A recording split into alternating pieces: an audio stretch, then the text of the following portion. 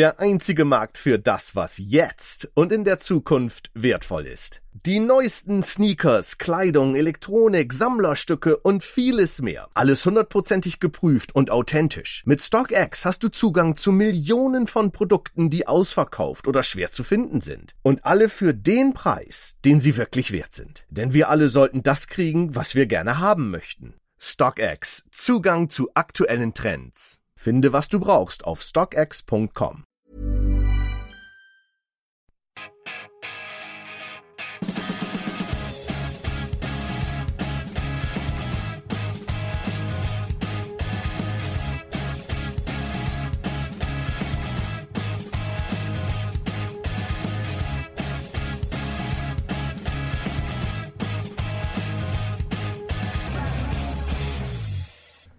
Welcome to the Chelsea FanCast, fueled by Guinness, powered by celery, the show that hates sticky toffees.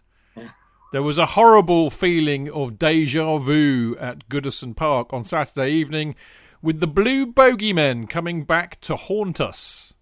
Not for the first time in recent history, Chelsea got done by some good old-fashioned shithouse tactics. Everton had a game plan which became considerably easier when Mendy had a brain fart to concede an early penalty. They then defended deep with their four centre-backs, snuffing out any threat from our flanks and disrupted and spoilt any attempts for us to create any rhythm. I, for one, won't criticise them for doing that, having seen Chelsea use the same tactics over the years, but it was frustrating and deflating for our 17-game unbeaten run to end so limply. Chelsea struggled to create, and as Frank said afterwards, in that respect they failed the test. But as he also said, it is a test that they must and will pass in the future.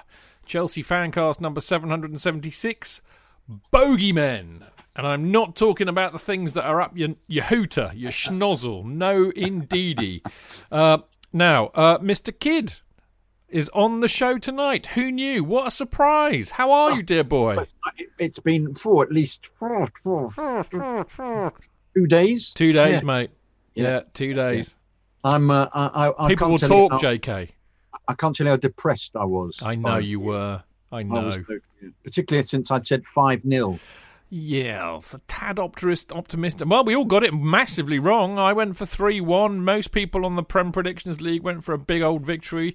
We kind of underestimated how good Everton were. More of that later. I have to say, JK, I know you were depressed, old fruit. I do. I mean, this is the beauty of having a WhatsApp group. It's like a therapy session, isn't it? Everybody kind of helps each other to work through it, and I do love it for that. But there you go.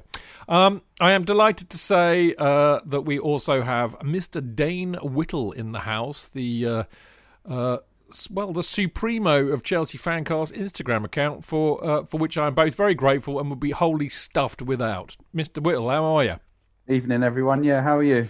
Yeah, I'm knackered, mate, already. I have worked all day today, non-stop, and it's only Monday. It's my last week of work, so I'm just like clinging on with my fingernails, praying for Friday to come along sooner rather than later. But there you go. Yeah, me too. It's my last week as well. Yeah. Good to see you, mate, as always. You too, thank now, you. I think it's almost, I feel like a drum roll, obviously, but I also feel like presenting one of those cakes where a lovely damsel appears amidst fireworks coming out of the cake, and in that cake would be the lovely Diana Yup, your number one fan, Mr. Tony Glover. Hey, good evening, and good evening to Diana. She's listening somewhere. Oh, she'll be here, mate. She'll be here. Yeah. But it's good to be back on. It's a good way of warming up everything for the. Sorry, got to do it, Chiz, for the return of the podding shed next week. Yes, is that confirmed for? I've got. I'm having a Zoom drinky thing with some friends until 8 o'clock, I believe, next Wednesday. Yeah. So I'm going to do it on Wednesday and 8:30 kickoff. If you want to come in a little bit later on that, then fine. I'd love to. It doesn't really matter, Chiz, but a big pleasure to have you along. No, mate. Who are your guests, Tony? Who will be your guests? It'll be at the moment. It looks like it's Donal. I don't know if you've ever had the pleasure of Donal. He's different, isn't he, Cheech? I've had the pleasure of a beer with Donal, mate. He's wonderful. Yes. Great sense of humour. different. Yes, he'd fit into your profession perfectly, I would imagine. I'm not quite sure on which side of the fence, but I know what you mean. Yeah, Martin Wickham and Dan Silver at the moment, JK. So there you go. So, Shed is back. It's been 18 months, I think. I can't remember now, but you've been. It was time to dust it down, and I'm really looking to aim and make it some. It won't be a match review thing. It won't be a copy of this. I think there's more stuff it'd be more like a pub kind of conversation about football, COVID, all that sort of stuff, Chelsea, the future, and that sort of stuff. So yeah, I'm looking forward to it. Great thing is, mate, I shall probably be pissed before I even join you, which will make it even better. And of course, I won't be in the driving seat, which is no, you won't. And of course, I won't countenance being a backseat driver. All right? No, you won't. No, yes. I won't. Tony says, "No, you won't, son. No, you won't." Damn right, mate. Keep some bloody order. Right. Yeah. Talking of order, the order of the show tonight is, in part one, we're going to discuss how crucial Mendy conceding a penalty was and how Chelsea played into Everton's hands tactically. But of course, football is also a game of fine margins, and this was also a match about missing players as well as missed opportunities. Lots of missing going on. Anyway, in part two, we discussed the defeat being a reality check on Chelsea's title ambitions.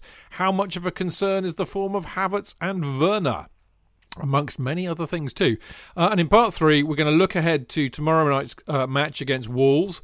We've got the lovely Matt Guy from the Wolves FanCast. I think in horse terms, they would say we are in the same stable as them, as they are a fancast. They are too. They're a proper fancast from Snack Media. And Matt's a lovely guy. I've spoken to him many times. So he's going to join us for the opposition view. And then after that, we'll give our view on the game as well, and we'll wrap up with some emails and of course what you've all been waiting for, particularly Tony, JK and Dane. We've got full house of Prem Prediction League members here tonight, and I am delighted to say I am ahead of all of them, which I can't often say. So there we go. So we'll reveal who's doing well in that and who isn't. And of course, as ever, don't forget you can listen to the show live every Monday at 7 p.m. by going to Mixlr, which is mixlr.com/Chelsea-Fancast, where, of course, you can join in all the chat on the live chat page. There's some bloke called Tony Glover in there. I don't know what he's doing in there. But other than him, you've got Kurt, you've got Andy, the Hutch, the lovely Andy, the Hutch, Kev M. Football is my religion. I presume Stamford Bridge is his church. It's so long, I can't read it all. Daryl, the lovely Daryl Middleditch. Kurt, again, KBF, keep the blue flag flying in the... Adam Finnegan, there's so many of you in there. Really lovely to see you all in there. As ever, after this very short break, we will be talking about the Everton match.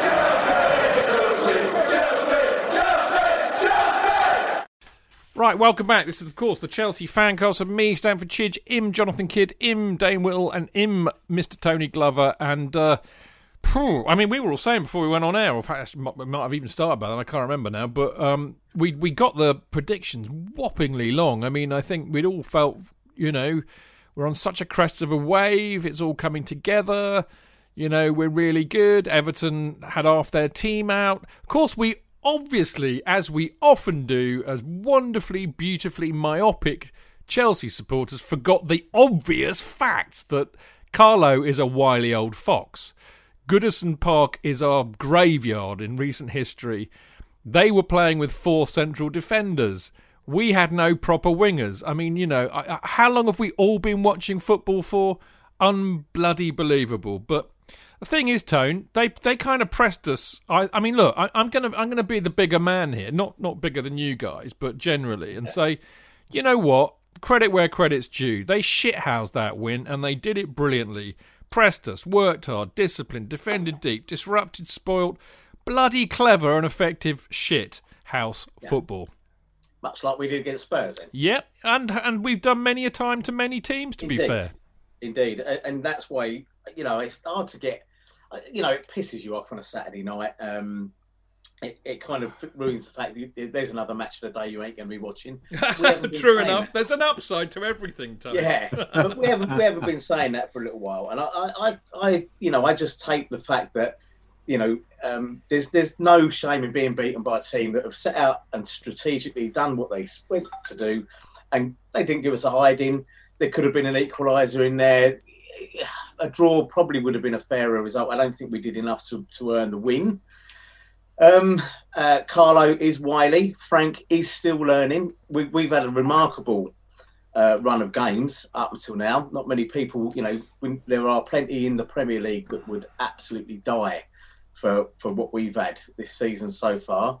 And I think you just got to doff your cap to them and give them the grudging. If you were having a beer afterwards, you say, "Well, you shit house that, didn't you?" And they'd probably go, "Yeah, we did." Ha ha. Who cares? And I do like that, and I think that again, it's an unfriendly ground to go to. They, irrespective of the kind of lack of a full stadium or whatever, and I just think that on the day, it just didn't quite happen. I do wonder, and also it's very interesting to note that none of the teams that played in Europe had a good weekend. None of them. Did they? Yeah, but although we changed our whole team, but it is weird. JK, yeah. I know that. Well, I'm hoping it's been a couple of days now that the depression has lifted, the Stygian gloom has dissipated somewhat. Mon ami, it was depression, but it was intense disappointment because you could tell from the very beginning of the game that we hadn't turned up, and you always think surely they're going to actually make more of an effort because the speed of the passing was awful. Frank on the side. You can also tell with Frank's body language, when Frank gets worried, he ceases to face the pitch and starts sort of looking sideways and he does that big arm movement as if speed it. And he kept going, I'm afraid he kept going, for fuck's sake. You could see him going, what the fuck? He kept saying, because it wasn't in the game plan to be passing the ball so slowly. And all right, they were pressing excellently. Yeah, they were. But they gave us no time and space, JK. It's hard to It's hard to play against that. Some people didn't deal with it. However, you still have to accept the fact that they all of this. It was the big game for me that I will always use as a kind of model for shithousery is Inter Milan versus us under Mourinho, where that fullback of theirs, what was his name? With an M, can't remember his name. Or every single time he was challenged, fell over, and the referee gave a foul every single time. And the whole this whole dreadful disruption of just for no reason, as you said, I think Tony it was Clayton, I think, who said it. Alan and Richarlison just behaved absolutely outrageously and just cheated non-stop. And Moss, being a complete dick, which revealed more than ever what a complete idiot. That wonderful picture that went the rounds of Richarlison throwing himself at James, grabbing his shirt, bouncing off him because he'd thrown himself, holding his face, and Moss giving the foul to them when he'd run at him. And we could all tell. I even immediately tweeted about it, WhatsApped about it. I said, Richarlison threw himself at him. And Moss is so myopic and far away, has no idea, pays no attention to his linesman. And of course, every single time there was any Chelsea challenge, the 2,000 Everton fans all went mad. Handball! And Moss believed them. Yeah, this is what I find so astonishing, is how he was absolutely conned. And you think you are an elite referee.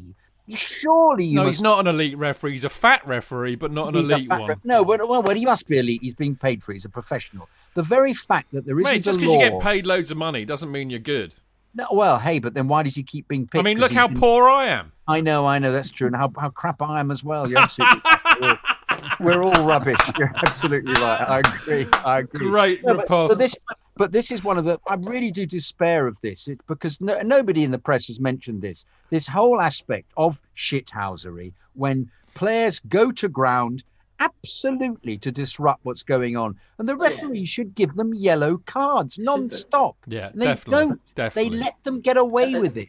It it wasn't our game. I watched Liverpool Fulham yesterday. Liverpool were at it all game. Yeah. They were But I at mean, it all game. I think Jonathan, you make a superb point actually, and because I don't have a problem with Everton doing that at all. It's the modern game. Chelsea have done it more than enough times, but you're dead right. It's up to Moss to sort it out. Now, Dane, Jonathan made so much. That's the trouble with Jonathan. He makes so many good points in his monologue that I have to try and remember them. But I think one. I mean, look. I'll give you notes, Jim. Okay, you should do what I do. Send them before. No, I send them to you. But I'm going to talk about that. I mean, one of the points. I mean, I do take his point. We didn't look at it from the off, and we all know, we've watched enough football that can happen. But I mean, I'm talking not about JK here, but generally, and I do think that, and I understand it because I'm myopically biased towards Chelsea as well. But I do think we have a tendency to forget, that there is another team playing, and we just have to turn up, be at it, and we'll win. And my point that I was kind of making to JK was that, it doesn't matter how shithouse Allen and Richarlison and the rest of them were, but Iwobi, Calvert-Lewin as well, they pressed and pressed and pressed, and I think they made it very hard for Chelsea. They would have made it hard for Chelsea even had we been at it, I think. Yeah, they definitely did a job on us, didn't they? And with a little bit of the master of the dark arts. Yeah. I see. The problem I have with when Chelsea draw or loses, I always think we're going to win every game. Those blue tinted glasses are on, so I always struggle with it. But I think my glass is still, half full. Like you said, they did a job on us and they did it brilliantly. We had a lot of the ball. We were huffing and puffing a lot more than we did there last season, and we just didn't have that bit of class that we needed in those tight games to get. Last season, they. I mean, this is the thing. I've been very careful how I phrase this because it's tempting to say they intimidate us and they roughed us up. I don't actually think they did. Last season, they bullied the shit out of us, and mate, it could have been more than 3-1. They absolutely roasted us. They never played like that again, Chidge, though. No. No, they didn't. That's because Duncan Ferguson wasn't the manager anymore. That's right. Got rid of him. Well, I think he had a couple of other he did displays after that. But this was a shithouse win. This wasn't us getting roughed up. But I tell you what, Dane, I mean, I know all of you got far better memories than me. It's weird, isn't it? I mean, I know it's it's 1 in 7, I think we've now won there. It's weird, isn't it? You do get bogey teams. You do get bogey grounds, don't you, Dane? Well, you do, and some people use the excuse as if you've got a foreign manager. We haven't. We've got Frank, we've got Jody, we've got quite a British background, so they would know what it's like going to Goodison Park, going to Everton, and this is even with the crowd. It's a hard place to go. He would have thought he had them ready, but they just did a job on us. As I was about to say before, in games like this, you spend the money hoping that bit of class brings you out of it, but it doesn't always work like that. I remember watching the Champions League final a couple of months ago with Bayern Munich and PSG, and how much did PSG spend on Neymar and Mbappe? They missed chance after chance, so sometimes it just doesn't happen. Yeah, it's one of those. You spend the money, but they just sometimes, those games. Just above all, you mustn't concede. You mustn't concede. Well, I was gonna get onto that, mate. I know. That. Well, no, it's a good segue because. I mean, it was a bad day at the office, and I mean, if that was a general summation of it, we'll get onto that later, no doubt. But I thought Frank's post-match presser was very spot on, actually. And the reality is that if Everton had a game plan like that, and don't underestimate the fact they play with 4 centre-backs, that was part of their plan. I mean, I know injury-induced as well, to be fair, but you concede a goal against Everton, you fall right into their game plan. It was the worst thing that we could do. But here's the thing. My gut reaction to it was that it was a Mendy error and it wasn't his ball to win. Do you think that's fair? Yes. Yes. You asking any of us to dive Well, in? I mean, yeah, any of you, really. But you kind of go first if you want. Well, I thought he was a bit phased by just having been injured. He'd fallen. He did, didn't he? He and I don't think he was quite on it. Because he ran out and closed his eyes, if you look at it, and he didn't go for the ball. He went for the ball, but he closed his eyes for the collision. So he didn't actually look at what was going on, which I've never seen him do before. And after he did that, he looked a bit rabbit in the headlights for the rest of the game. one of the saves he made, normally he would just have palmed it round. He looked as if he saw it late, and I think he got phased by his injury, and I think he didn't let on actually. I think he had a really a much heavier fall than maybe slightly concussed. Yeah. Maybe the case. I mean, go on, Jack. No. Just disastrous if they're going to play. Well, like absolutely. At 0-0, that we relax and we're not going for that, and they're not going to defend as much, and they're going to and probably one of the shots we have goes in. Yeah, it was played right into their hands. Tony, because the other theory about the Mendy brain fart, I managed to get away with calling it that on Talk Sport on Saturday night. Did you really? I did. Well done. I did wimp out about calling Everton's win a shithouse win. I called it an outhouse win. I thought that wasn't too bad, but anyway. Well, for people of a certain age, that has the same. It does. Same meaning, doesn't it? Did you call it outhousery? No, I didn't quite go that far. I mean, Adam Cattrall's a good lad actually, and he and I get on quite well actually, because I think I've done a lot of shows with him when he's been on McCundy, so he's kind of like tuned into the fact that I'm a mate of Jason's, so he's been quite pally, and he's all right. I like Adam. He's all right. Anyway, Tony, there's another theory that Silva may have been a little bit to blame for that and could have done better, and that kind of kind of meant that Mendy kind of had to rush out a bit. I mean, yeah. Is that fair? I think so. I think the danger of having somebody like Silva is like with the danger you have with John Terry. You think they're going to clear everything up, and so assumptions are made by other players or whatever, and it means they can never switch off. And then that slight momentary, late decision or whatever. And then the goalkeeper's dropped in it. And I do you know what? I never believe in us having what we would call at work a single catastrophic point of failure, right? Except when we had Kepa in goal. An event horizon. Yeah. So you have this, you there is rarely a mistake that comes from one individual glaring error. It really is that you look back at the Southampton goal, the third goal, I think, when it was it was Kepa's fault, but then the back pass from Zuma had. Do you know what I mean? So it's a bit of everything. And I think, I don't think there's anything to worry about there. I do think that Silva, maybe with a bit of forethought could have done more. I think Mendy, do you know what? Even though we've had such a good run with Mendy in goal, all our eyes are on any goalkeeper that we get in from now on, aren't they? Yeah. Okay. Because we've had Big Nose, and I never thought he was a patch on Czech. Czech's back though. He's playing tonight. Sorry. Czech's back, isn't he? Isn't he playing tonight? Yeah. Well, he's playing in the reserve team, but I think there's a bit too much romanticism around. When Peter Cech went, he was already starting to show some frailties. But Kepa came in, and he was. The frailties are there. We're now stuck with a £75 million goalkeeper that we're probably going to have to loan out or whatever. And I think there's a lot of pressure on Mendy. It's disappointing that we don't seem to have anybody else waiting in the wings. But do you know what? He carried on with that game. Not much else. You might have been thinking about dodgy, but actually I thought he looked quite secure after that. And he's a commanding presence. So I don't want to get too... I don't want to do this sort of dart throwing. He's a keeper, mate. They make mistakes. It happens. Yeah, of course they do. And of course, when they make mistakes, of course, they're often pretty terminal. Dane? Yeah, I agree a lot with what Tony said. But what I was thinking when he made that mistake is, what do we actually know about him? We give up the least shots in the whole league now for the second season running. So he doesn't have a lot of shots to save. That's why Kepa got criticised so much. We'd give up 2 shots and he'd let in 1. We know he's commanding. He commands the area. He comes for a cross, and it's just like he's an NBA player. You'll always get it. But there's not because we don't give up a lot of chances. We're still to see what he's all about, and it'll be interesting for it to grow. I'm not so sure, Dane, because he's.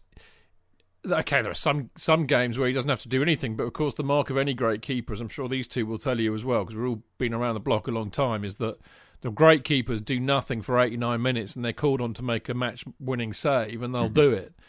So their concentration has to be top dollar. we've seen him make some really good saves. We've seen him make saves that are close range. We've seen him come out and close the angle down and make saves. Or we've seen him save long-range saves, which Kepa would let in. When he saves them, he pushes them laterally, not straight back out to the players. Yes, he's absolutely commanding in the box. He clears the area, which is what I love to see. And he's 6'5" and a great big beast. I mean, I think we have seen enough of him, and those stats don't lie. I mean, I know the defence have been good, and I know you have to take account of who you're playing, but those stats stack up with Petr Cech. I mean, that's that says a lot to me. I don't think we should be doubting him. No, I don't think we are. No, he's not. I don't think he is. I just want to see. We can't help but not see enough of him, because we need someone to absolutely, whack on our door for the whole 90 minutes. But I'm just saying what I've seen is I'm seeing him doing better than Kepa. But yeah, definitely. Could me of you have done better than Kepa? Definitely. Now listen, I'm going to pick up on more kind of JK isms, if you like, because I think it's right to say. And I mean, it's an interesting thing, actually, because I mean, JK was saying Frank was going around going, for fuck's sake, and not really doing anything to change it, you could argue. Yes. But I mean, this does happen. People forget that the manager will have had his tactical plan. He will try and change it in game, but it doesn't always work. If you listen to Jose Mourinho's post-match comments after Spurs drawing 1-1 with Palace, he said, I told them to go and play a certain way in the second half, and they didn't.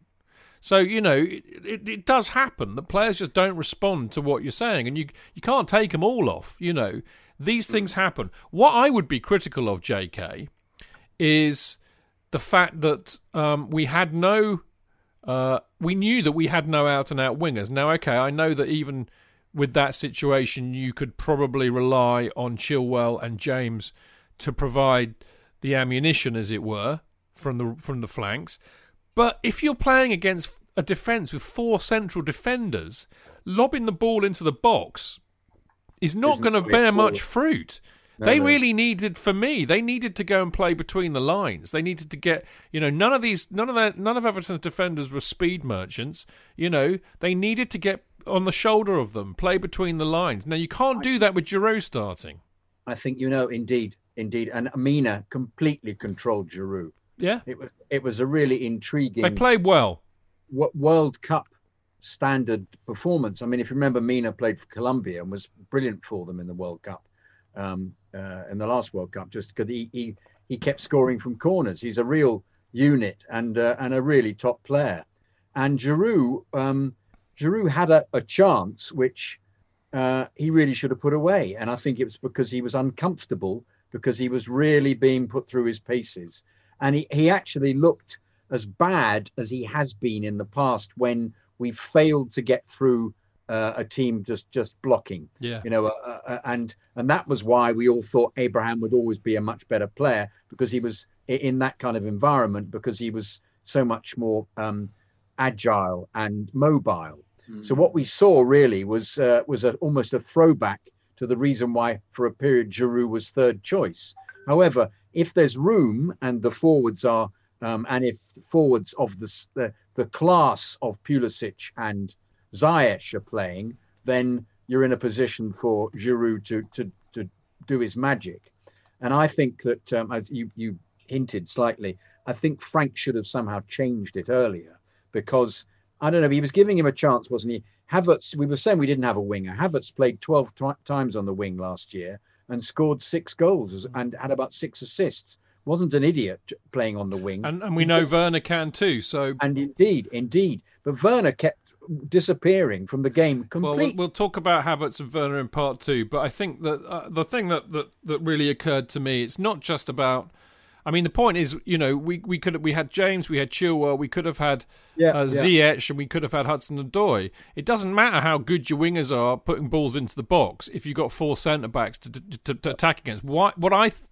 I think what this match showed actually is what a miss a player like Pulisic is, because although he's a winger, what he does do that is different, he runs at defences. He would have scared the shit out of that defence. Terrifies them completely, and that's a real miss for us. And I mean.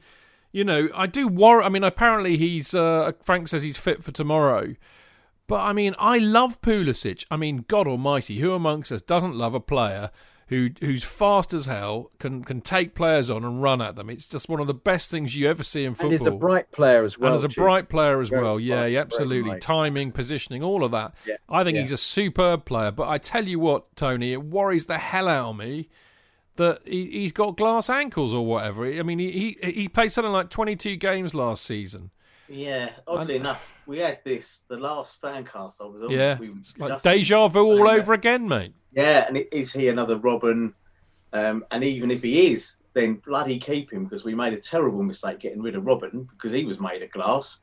And look where his career went. And I think he's been an unfortunate victim of circumstances. Even if he's fit for tomorrow, I still would be inclined not to play him and to bring him off the bench, not to start him. And the reason for that is I think we've paid the price too many times for bringing players back too quickly when they weren't absolutely necessary.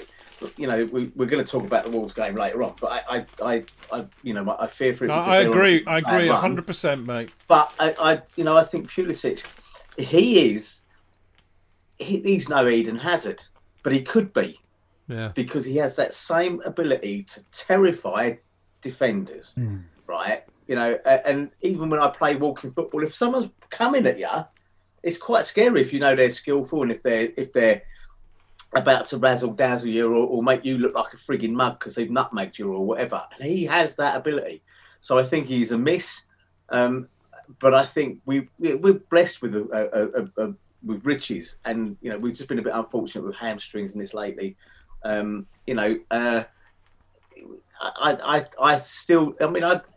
did a job, like you said, and we weren't that bad. I mean, we hit the post twice. Well, I was gonna say, Tony, you know, excuse me, you kind of caught me with a mouthful of nuts. Fine margins. They're KP's nuts. I want to know about your mouthful of nuts. I know. I couldn't resist the carry-on gag, and it almost went unnoticed. But I mean, it's From a good. Me, never.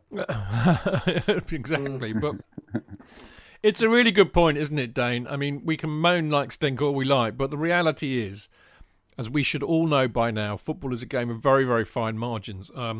Reece James, I can't believe how the damn thing didn't go in the first half. Hits the post, inside of the post, and still doesn't go in. Mason Mount, good free kick, hits the post. You know, those goals go in. It's well, I mean, if James's goal goes in, it's a different match entirely. I think. Chip at the beginning of the second half as well. He almost chipped. The audacious little chip, wasn't there, Dane, by Mount, and Zuma also had a very close chance. So, you know, I mean, in a game where we didn't make too many, clear-cut chances, we made enough chances to score goals, and we could have won. Yeah, we did. So I just want to go back to Pulisic quickly. I am worried about him. I'm sure I saw a stat. I don't know how true it was, or if anyone can confirm it, but he's missed more games for us in just over a season and a half than Hazard missed in 7. But games he should have been fit for. You know my background, Chidge. I couldn't have been more happier when an established US player come to play for Chelsea. And I had to put up with all these accounts on Twitter questioning Frank early on, because what a lot of Americans were doing, they were following him like they do with star NBA players. They don't care about the club, they care about the player. It's just come out recently. Well, they can fuck off then. Well, it's true, yeah. It's just come out recently that ever since day one, they've realised about his muscles is a problem. I've been trying to build up muscles in certain areas a year and a half later, and it's still not, where are we on that? He's still getting injured. To go back to the... Before you do, Dane, they need to get him off a diet of Hershey bars and get him onto some steak. Oh, yeah, good old-fashioned steak. Yeah. But no, I thought we, I was wondering, could he have brought on Billy and maybe pushed Kante up a little bit more to protect Billy? You know, took Mason a while to get into the game, probably about a good hour. Kovacic was okay, but Reece, I was arguing with myself: is his balls into the box bad, or is the movement in the box bad? Is it a bit of both? It was only, Chilwell didn't get forward too much to put anything in. Havertz again and Werner. I don't know how long that grass is in the Bundesliga, but they both give really short passes. It was but overall we had so much ball, and as I said earlier, you just wanted that bit of class and that bit of movement to pull it off, and it just didn't happen. Somebody to unlock the door, and I think that's my point about Pulisic. He has that rarest of rare gifts. I mean, actually, just go and look at all the other teams in the Premier League and anywhere else you care to look, really. It's the players that can pick up that ball, run with it and beat players. I mean, Zaha for Palace is a good example. On his day, Pulisic will be getting any Premier League team. Yeah. You know, Son, to a degree at Tottenham, is capable of doing that. Salah is another one. I mean, you look at these are the players that light up any football team. And Jonathan, we do miss that with him. In a game like that, where you've got a very stoic Everton side, you know, that could have made the difference for me. And I think it's such a shame that he's got these injury issues. I also think Ziyech is as good as that as well. I think if you play with both of them, I think it's I think we have to query Ziyech as well because he's now been injured. Yeah, he's done a hammy, hasn't he? Yeah, he's had. What is this about? You see, you're the master of language, and this I do know. What is an awareness in your hamstring? Well, I don't you just feel a slight numbness? What a stupid way of putting it, then. Oh no, I see what you mean. The actual word itself. No, I think that's quite good, isn't it? You're as a player, you're not saying I've torn it. You're going. Yeah. I felt something. I think there's something in there. You just felt it. Yeah. And you go. I mean, I do that quite regularly. Can't they just say I've tweaked me hammy? It's not even. Yeah, but you can say it'll be good. But some of them I don't think have that kind of vocabulary themselves, Chidge. An awareness in your hammy is. Hang on, Tone. Isn't an awareness what the doctors told them to say? Maybe. And it's probably much more. I got an awareness. I got an awareness in my hamstring. Yeah. Whereas I do declare that I am aware of tweaking me hammy. Yeah, exactly. Rather than going, I've got a tweak in my hammy, we'd go, you. No. But no, and Ziyech definitely isn't going to say it, is he? There's a tweak in my hammy. No, he's Moroccan, isn't he? He's from Morocco. What accent's that? I thought he was Dutch. Sorry, I did my Dutch accent. Well, he did play for Ajax, so that's fair enough. Tony. She does speak a bit like that. We don't know if he does or not. Tony, you were about to say something. Rocky Balboa now. I think I know. You know, when people will laugh, but I mean, you know, a player's walking football, and a guy came along last week, and he was a very good player. It was his first. Was he called Ziyech? But he was a bit like, you know, okay, we're going to take walking football or whatever. And 15 minutes before the end, he was absolutely blowing out of his arse and could hardly move. But when we do the warm up, I always do a few stretches and all this sort of stuff, and then I do a few, shots. And honestly, it's not the leg you shoot with; it's the standing leg where you feel the hamstring and it is literally an awareness. I think is quite good. You're just thinking that felt a bit tight. You've not tweaked it. Yeah. It's just a little bit tight, so I'll go and do some more stretches and get that. When I feel that, Tony, I just walk off. I'm sorry, I can't possibly. I'm sorry, it's just not working for me. It's not working for me. The last time I played football, I've told you this story, I'm sure. I played at Stamford Bridge. I can't believe it because it was the day that Abramovich has a charity game at the end of the season in June, and you oil companies. They pitch large amounts of money to actually play in the day, and they play lots of five-a-side games. But the person organising it, an oil guy who sits in the West Stand, was given a free hour and a half before the competition started, and the whole day's for charity, and he's allowed to invite people to come and play, and I was honoured to be asked to play, and I thought, fantastic, I'm going to play at Stamford Bridge. All right, it's against, it's what happens, of course, is there are about 4 or 5 players who just happen to play who are excellent, who just completely just piss all over you. But the rest of us are all, middle-aged, just enjoying the fact we're in the bridge. Anyway, I started off, I was playing left back, was sort of tiptoeing about a bit. And I suddenly thought, I've got the ball here, I'll play a 1-2. I played a 1-2. The ball was laid back into me. I said, me again. And I said, go for it. And I then laid it off. And it was that one moment of then attempting to do a strange pass that I tore my left hamstring. But not to feel that my left hamstring was on its own. My right hamstring decided to tear itself as well. So I tore both. I remember you telling me this. And you remember, yeah. And what is fantastic about it is when you tear one hamstring, at least you can do that thing of going, and stand there knowing you've torn one hamstring and walk off. When you tear both hamstrings, you find yourself falling straight forwards onto the ground because you can't move. And so I was lying there on the ground with I couldn't get up, couldn't do anything. I've torn both hamstrings, and luckily it was only about 6 feet away from the touchline. But the substitute, they didn't make seconds. They just said, "Oh yeah." Did you have to roll off? Did you have to roll off? Yeah. He said, "Well, they said roll off, Jonathan, roll off." Said what they said, and he walked over me, the boy, because he was next door, and he actually said to me, he said, "For an old bloke, he said you've played quite well for 8 minutes." He said to me. Tony, very quickly, because we've got to go to a break. Well, yeah, and I think I was just going to go back to a conversation I was having with Ken Barkley in the pub last time we were there, and about the fact that I'd pulled hamstrings playing walking football. But he said that it's a susceptibility that players very rarely ever get rid of. Yeah. Once you got Michael Owen. Well, Michael Owen, precisely. Yeah. And what did Robin do though, Tony? Because Robin was always getting injured. He wore cycling shorts. His dad put him through an enormous. His dad, because that's why Kenyon got rid of him. He thought he was never going to ever be better again. I know. And his dad spent ages working with him and strengthened his whether it was his quads or whatever. He did something, or his back. He did something that meant he never suffered from it again, and had obviously, as we know, completely phenomenal career. And that's another player that we got rid of far too soon. Anyway, we got to move on, because there's loads to come, and we're on a deadline tonight because we've got Matt joining us at about 20 past 8. Goody. So there we go. So before we toddle off for a quick break, time to remind you all. In fact, it's arrived today. It's arrived in my post box today, that's for sure. But the new issue of CFC UK is amongst you. So there we go. So if you have subscribed to it, in terms of getting a real copy sent to you in the post, it should arrive now. But if you want to do that, it's easy. You just email cfcuk@gate17.co.uk. You can pay via PayPal, and Dave will put you on the list and send one out to you. It's a couple of quid, which includes the first-class postal delivery.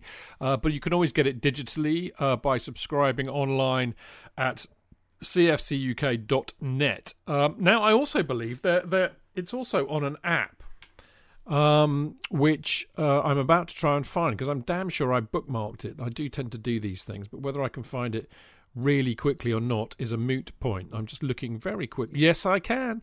If you go and follow Matchday at Matchday Digital on Twitter, at Matchday Digital, you can download their app, which I think will have the fanzine on it. So there you go. Lots of ways to get it. We will be back in a wee second.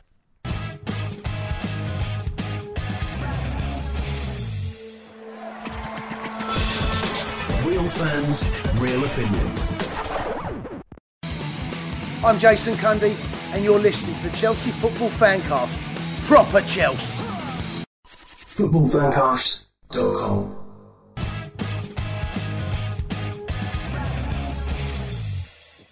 Right, welcome back. I'm Stanford Chidge. This is the Chelsea Fancast, and I've got the wonderful Jonathan Kidd with me. I've got the right honourable, the right reverend, Mr. Tony Glover. Bonsoir, monsieur. Good to see you, my friend. And as ever, the supremo of the Chelsea Fancast Instagram account, Mr. Dane Whittle. Evening, everyone. I've got to say, Chidge, that's the only time I've ever heard anyone use the word supremo outside of a direct footballing reference. Because normally, Leeds Supremo, Chelsea Supremo, isn't it? He's our Instagram Supremo. Yeah, no one ever uses that phrase at any other time. And you are a bit quiet, actually. I've just looked at the levels, funnily enough. But me? Yeah, I know. I'm going to look at my sound. Yeah, so have a fanny about with that while we're talking. Anyway, it's time to get on with more football chat. We had loads of stuff to talk about in the first part. Got even more to talk about in this one. I kind of like to think that we kind of start with a bit of a bang and we just get into everything like bang, bang, bang, bang, bang, bang, and then it gets a bit more kind of intellectual, philosophical, thoughtful in part two. But there again, it probably doesn't. One person we didn't mention who, this is becoming an absolute regularity. Every week we're beginning to say this. But Reece James, the only bright spot, really. I mean, if everybody else had played like Reece James, we would have won that 4-0, I think. What a player. I mean, I put it on the Twitter plug earlier on. James rises, the others fall. And I mean that, in a sense, that's so true. He's such a good player, JK, and he's only 21. What on earth? Other than his crossing, which wasn't at its best. Well, however, I'm nitpicking. You are. He was great. I'm just going to say it, Jake. Fuck off, JK. It's where you Chidge, it's not working for me. Not fucking working for me, mate. If you're saying that about James. No, I agree. Wasn't that wonderful moment where I think somebody was through, 2 of the Everton players were through, and he just left them for dead. He just accelerated past them both and picked the ball up. You just thought, God, bloody how did he manage to do that? That was just so superb. You know, he is phenomenal. He's absolutely phenomenal. Yeah. But then you query, why is he playing at a level that we accept that we'd like the team to play, and the rest of the team aren't coming up to his level? You and I have had this argument. I mean, I forget how many years you've been on the bloody show now, but ever since you've been on the show, you and I have had this argument. No, not that kind of an argument. It's more of a discussion. We have those kind of arguments away from the show, but about the fact that I'm a great believer in the fact that even football players, no matter how good they are, you know, they are human. You know, we all have an off day. There are just some days where, for some reason, we don't know why, it doesn't click. My best mate, who does a lot of running, and until I kind of gave up because it was too painful, too cold, and too dark, he was kind of coaching me through it, and was saying the same. He said sometimes you go out and you wake up and you feel like a right piece of shit. You go out and you run your best time. The next day you might go out, or another day you might go out, and you're feeling absolutely on top form physically, and you run slower, and you just don't know what. We don't know. We are complicated human beings, mentally and physically, and sometimes they're just not at it when they should be. I nearly raised that very point earlier. Yeah. But if he's that good, why would 10 not as good? Well, I'll tell you why. Because Reece James is not, in fact, human. He is a robot. You know, it looks like he's like the Terminator, mate. Yeah, he is. He's in fact, yes, it's all prosthetics, isn't it? Actually, Dane looks like the Terminator at the moment, because I'm never. I mean, you know, I've seen this kind of mic headphone setup he's got, and I've seen it every time, and I never cease to get amazed by it. But it's got like lights on the ears, and like a little kind of. At the end of his mic, it's got like a laser beam. It's a brilliant. Dane, I love your kind of Terminator setup there, mate. Wait, what? When I'm muted, the light goes. Oh, okay. It's like the on-air light. Yeah, we like that. Pretty good. He looks like a Formula One team controller. He does, doesn't he? He does. Ross Brawn, eat your heart out. Yeah, very much. Yeah. So, Dane, I mean, is there anything to say about Reece James that we haven't said every week since the season started? Oh, the good thing about this season is you've got those players that you can like, which each week or every 2 or 3 games you're changing who's your favourite player. And at the moment, I think it's Reece. A couple of times on Saturday, Jonathan just said he got back into position with such speed, and I think he took one off Richarlison. It was so fun. I think Richarlison went rolling again. He's stepped up. We saw the potential last year. This season, he has stepped up levels more than anyone. A lot of our players has improved. Mason's improved, obviously, but Reece has just gone on to another couple of levels. Listen, we got blue tinted glasses. I know, but we know a player. We know back in the league. Yeah, we know a player when we see one, Dane. We've been around long enough to know that. Now, look, okay, if James was the bright spot, Tony, little bit of concern for Havertz and Werner. Now, I need to qualify this because, you know, I know that there are a lot of plonkers on Twitter who will just eviscerate these poor chaps. I mean, I'm very well aware that, and I mean, I don't, you know, either you know people who have had COVID and had it badly, or you don't. I happen to know people who have. So if Havertz had COVID to the extent where he was in bed for 7 to 10 days and he couldn't do anything, you know, he was bedridden basically, and he's as fit as he clearly is, then he had it really badly. And there is no surprise to me that certainly physically, and of course, again, I reiterate this, it's not just physical with these athletes, it's mental as well. They need to be in tune, mind and body. So I can understand why it's going to take him a little bit of time to get back to where he was, because he's had a bit of a knock. But he was poor against Everton. There's no denying that. But I'm kind of actually, do you know what? I'm more disappointed in Werner, to be honest. Well, so look, the Havertz thing, let's get this one straight. He was hit hard by COVID. He said that. Frank said that. This wasn't like some of the other players who, you know, were 3 or 4 days, a little bit fluey feeling or whatever. bedridden for 10 days or whatever. Now, what do? Do you take a chance on him? You're rotating the squad around.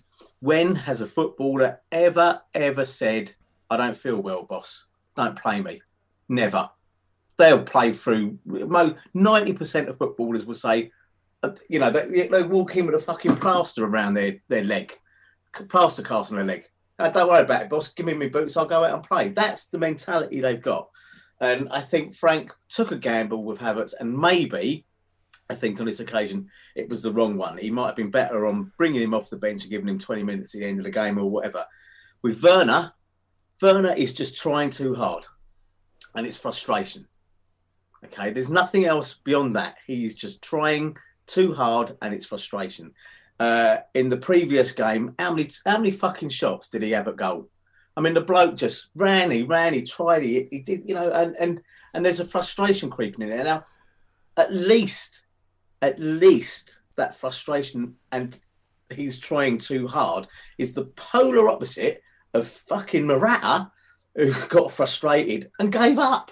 So I'm not worried about Werner at all, because when it comes, someone's going to get on the right end of an arse kicking. That's me, done, ran over. Can I just say, no, I think, Tony, I agree with you. I think Werner's great. I just don't get what happened at the weekend. And just to talk about Havertz. Havertz didn't play badly against Krasnodar in that position. He actually looked some very good touches, some very nice. He looked a class apart than lots of them, and I think that's why Frank picked him. But I don't think we should be using the COVID thing, because if he was that ill, he wouldn't have been. It wouldn't be working in training, in which case Frank wouldn't pick him. I mean, he would just say he's not fit enough, he's not well enough. So I don't quite get that as an excuse. No, I tell you what I think, JK. I mean, he's they're not idiots. They're a professional football club. If you're not fit enough to play, and they know you're not, they're not going to pick you. I take on board what Tony said, and there's a lot of truth in what he says. I think it's about match sharpness. Yeah, that's true. But he was pretty sharp against Krasnodar. But Krasnodar are a bit. Europa League pub team again. That's unfortunately it. But he'll get there. It's just a question of, how long. At the moment he wouldn't get into my side if he keeps playing like that. I don't think he would have played had Pulisic and Ziyech been fit. I think that's why he was out on the right, wasn't it? Dane, what do you think? Werner as well. He was really good. JK mentioned Krasnodar, but he was really good the week before against Seville. When we won 4-0 away, you forget the burst of pace where he left like 3 players and set up Giroud. He played brilliantly in that game. Yeah. You wonder again, obviously, I don't know, obviously, the implications and the after effects of COVID. As I said, he came back. He looked good for a couple of games. Is he now blowing out of his arse because it's just all caught up with him again? It's a hard one. I have still a lot of faith in him. I can see the qualities, and I've got no worries with him. He's going to grow into us. With Werner, there's a difference between playing out on the left, where you've got to track back the wingers and the fullbacks, to actually playing through the middle and drifting out to the left. And to some extent, he's a passenger out there. He's doing a job for us on the left. If he gets the ball, he is the goal scorer, so he can finish, although obviously, understandably, he's missed a lot of chances recently. I still personally prefer him through the middle, but then you take away Giroud and Abraham. I've got no worries about either of them. No, and to be really honest, guys, I really haven't either. I think Werner's already arguably getting near to world class, and Havertz will be. I've got absolutely no qualms.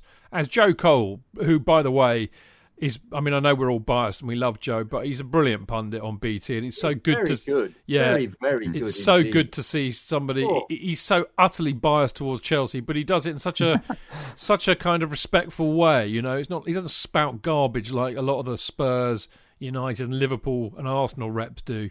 But Joe Cole said that he's got no doubt at all that Havertz will be a legend at Chelsea if he chooses to stay there long enough. There's some really good. I'm sorry. I want to go back to the point that JK was making.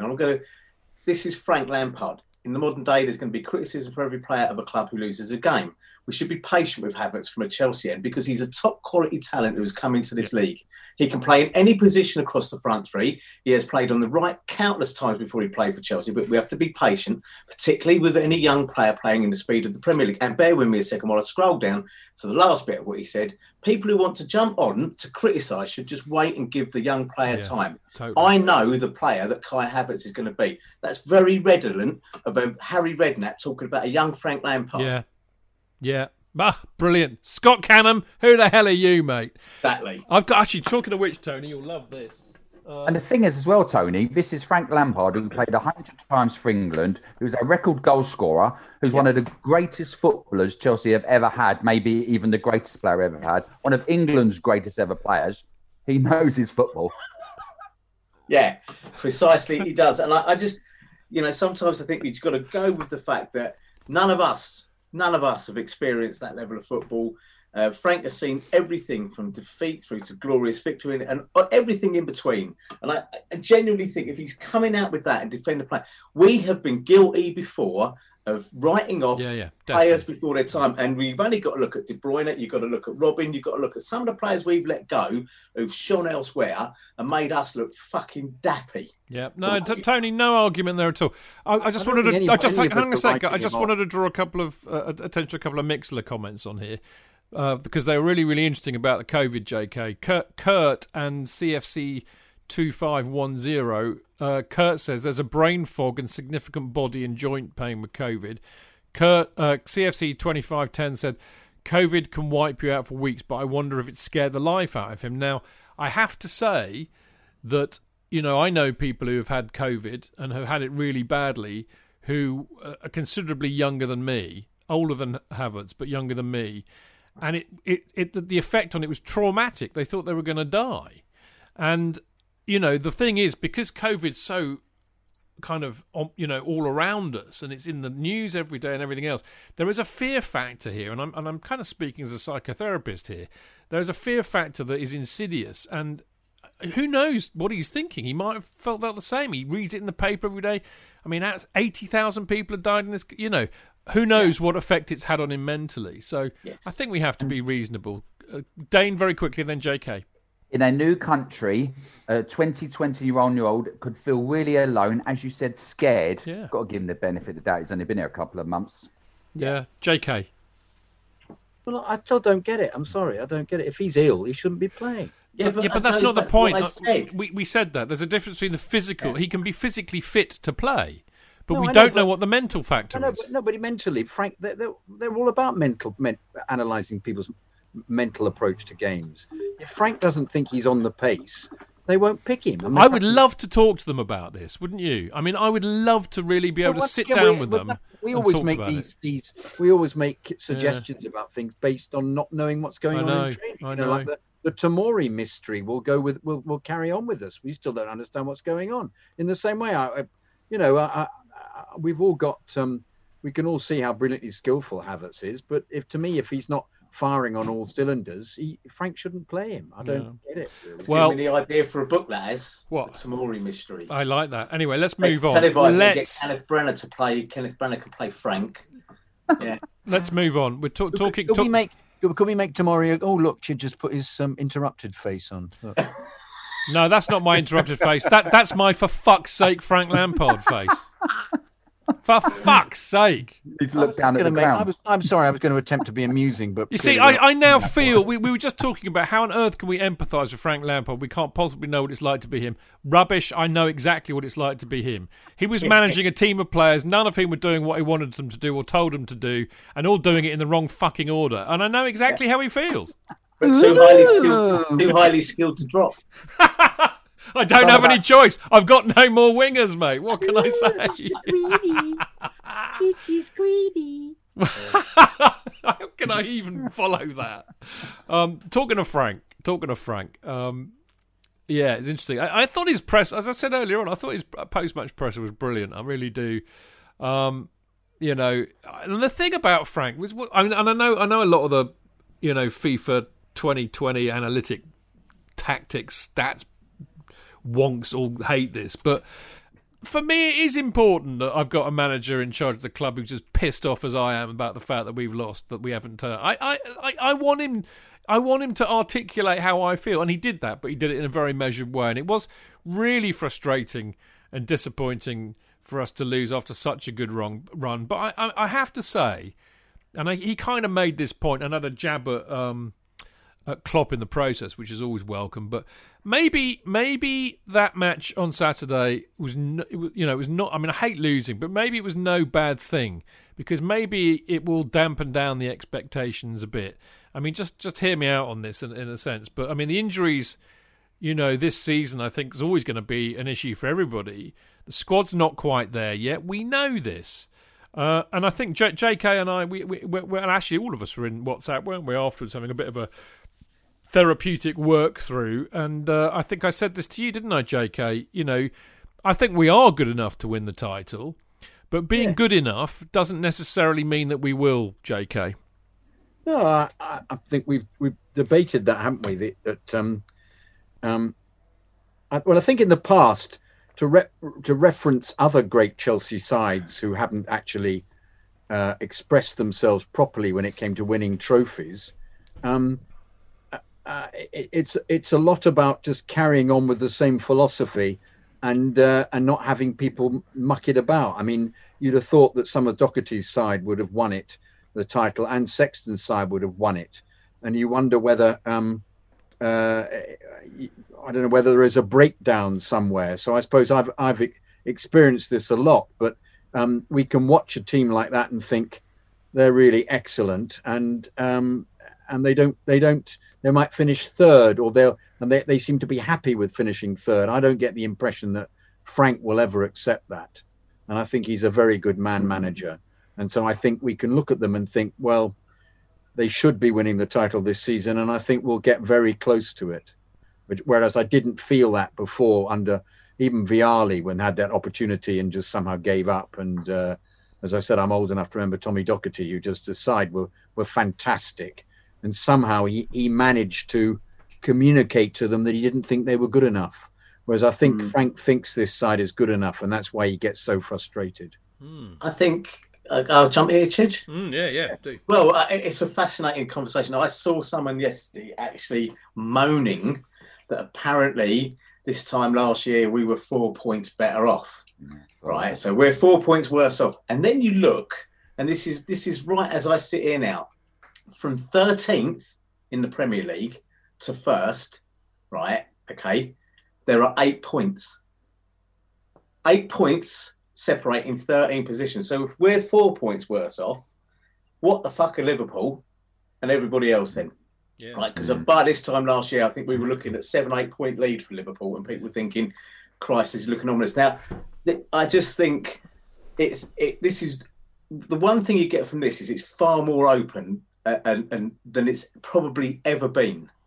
Right, we're all worried sick about the fact that Tottenham could do a Mourinho shithouse their way to the title, by parking the bus and winning games 1-0, 2-0 or whatever, and then shutting up the shop. We know from personal experience that was Mourinho's, if you like, modus operandi. How many times you went to Stamford Bridge, would go a goal up and you think, well, might as well go down the pub and have a pint because we won this game, right?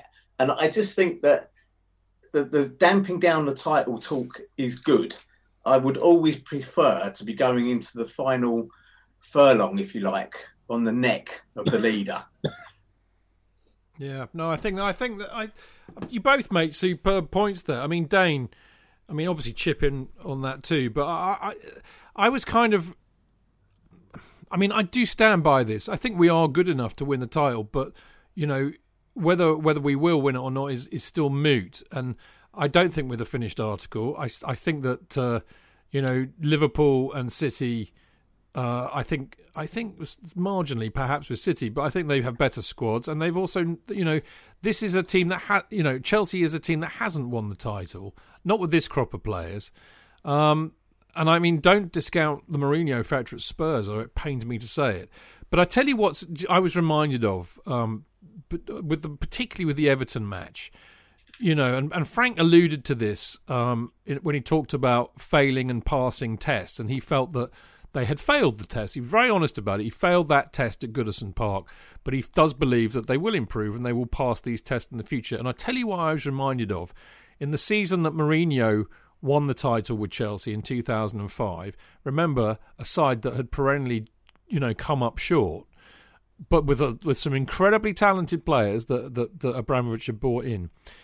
There was one match in that season that really stood out for me, and it has similarities with this Everton match in some ways. It was the Blackburn away game in February, where we dug out a 1-0 win, and they battered us. Yeah. Well, yes. Robin got kicked out of the game 5 minutes after he scored. Yeah. He scored on 5 minutes. He was kicked out of the game on 11. He was out for a couple of months. Yeah, he was. But They kicked us blue because that's what Blackburn teams do, but they battered us. They had a go as well. They didn't just sit and defend. And that was a real, they dug out, ground out, nuggeted it out, got away with it by the skin of their teeth. They got a 1-0 win. Now, you win titles when you do that. And when I see this side start to do that, then I will believe. But they failed in that test against Everton on Saturday. But I think they'll learn and they'll get there, Dane. Oh yeah, absolutely. When you made that comment on WhatsApp on Saturday, I totally agreed with you. We're good enough to, but don't think we are going to win it, as you said your words, and I completely agreed with you. It's easy to get carried away.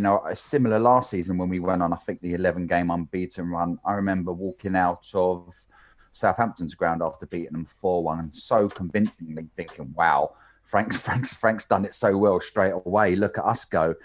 And it will be interesting now to see how. So we've had the lot. Was it 17 games unbeaten? Yeah. So we've had the loss, and now how the next 2 or 3 games play out. At the moment, I'm still happy. I'm content. Like Tony said, I don't listen to all that bollocks about we're worse. Stats are there; they don't lie. And if we are 4 points worse off or whatever, but we're not. We're playing a lot better.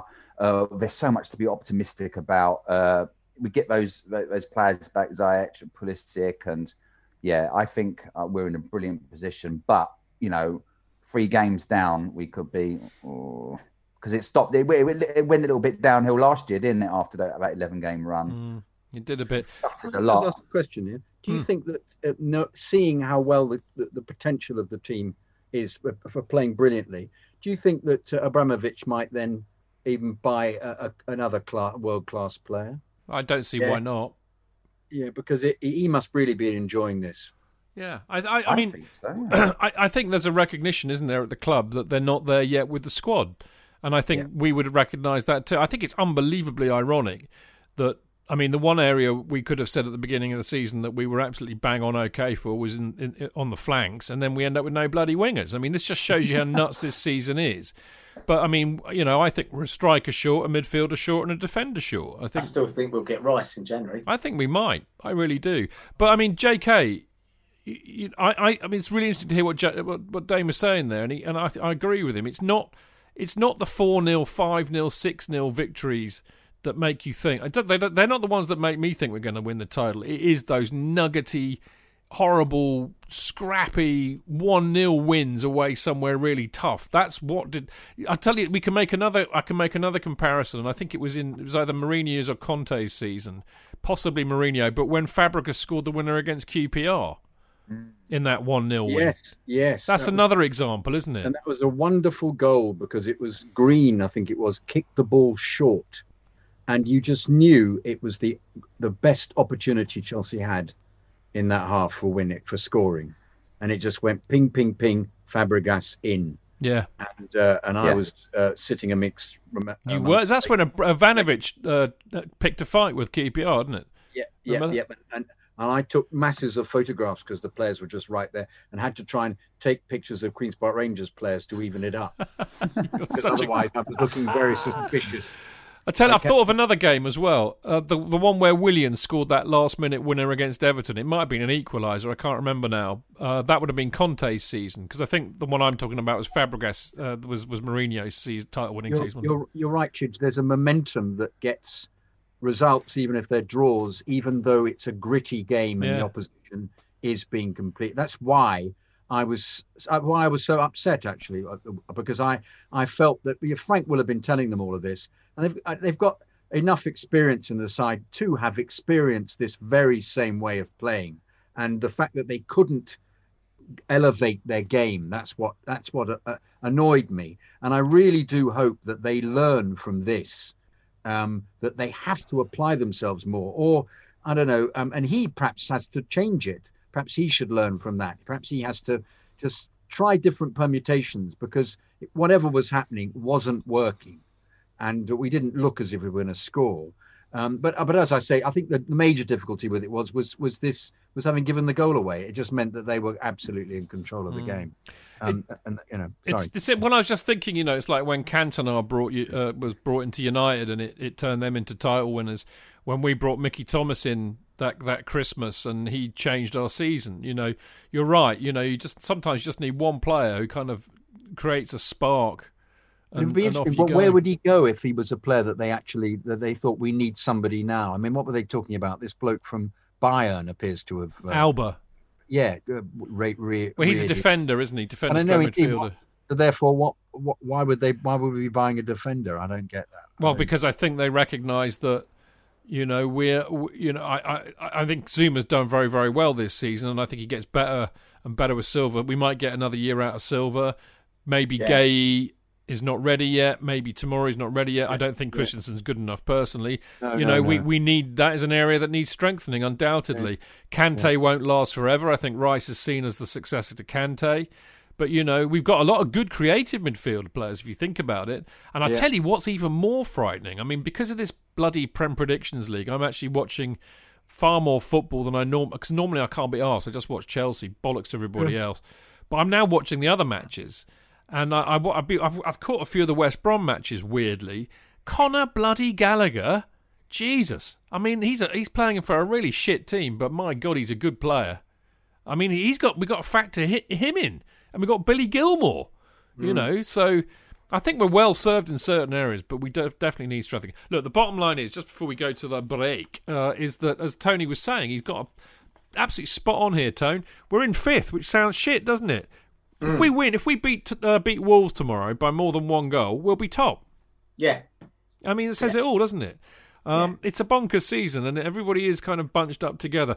Now, talking of Wolves, as I said, we've got a kind of a special. We don't normally do this on a Monday. Normally, me and JK reserve this for a Friday. But we've got an opposition view coming up with the lovely Matt Guy from the Wolves FanCast, and we're going to quiz him about his Wolves and what he thinks about them and their chances against Chelsea tomorrow. The Wolves. I used to call them Wolves. I've always called them the Wolves. Oh, sweet. But there you go. So we got Matt Guy coming on in a minute, which will be great. And then we're going to do our own version of the preview. And then we've got emails and we've got Prem Predictions League and all of that. But before all of that, a quick plugette for the Chelsea Supporters Trust, which is working very, very hard at the moment, trying to get the club to listen to us, and also to stop fleecing people with a ticket charge of £75. Which is outrageous at this time, in this current climate, with people being furloughed, made redundant, etc., etc., etc. So there has never been a better time to join the Supporters Trust, and the more people we have in the trust, the louder that message becomes, the harder it is for the club to ignore us. So there you go. If you want to be a voting member and attend all the meetings, then it's £5 a year. If you don't want to do that, I mean, why wouldn't you want to do that? But if you don't, you can also join up as a free non-voting member. But if you want to do it, you'd go to chelseasupporterstrust.com, and they are on Twitter at Chelsea S Trust. We will see you in a minute. Der einzige Markt für das, was jetzt und in der Zukunft wertvoll ist. Die neuesten Sneakers, Kleidung, Elektronik, Sammlerstücke und vieles mehr. Alles 100%ig geprüft und authentisch. Mit StockX hast du Zugang zu Millionen von Produkten, die ausverkauft oder schwer zu finden sind. Und alle für den Preis, den sie wirklich wert sind. Denn wir alle sollten das kriegen, was wir gerne haben möchten. StockX. Zugang zu aktuellen Trends. Finde, was du brauchst auf stockx.com. Im Sommer ist alles leichter, weiter, freier, einfach unbegrenzt. Unbegrenztes Datenvolumen ist aber auch nicht schlecht. Freut euch auf das, was kommt. Mit Magenta 1 Unlimited für euch und eure Liebsten unbegrenztes Datenvolumen im größten 5G-Netz. Jetzt überall bei der Telekom.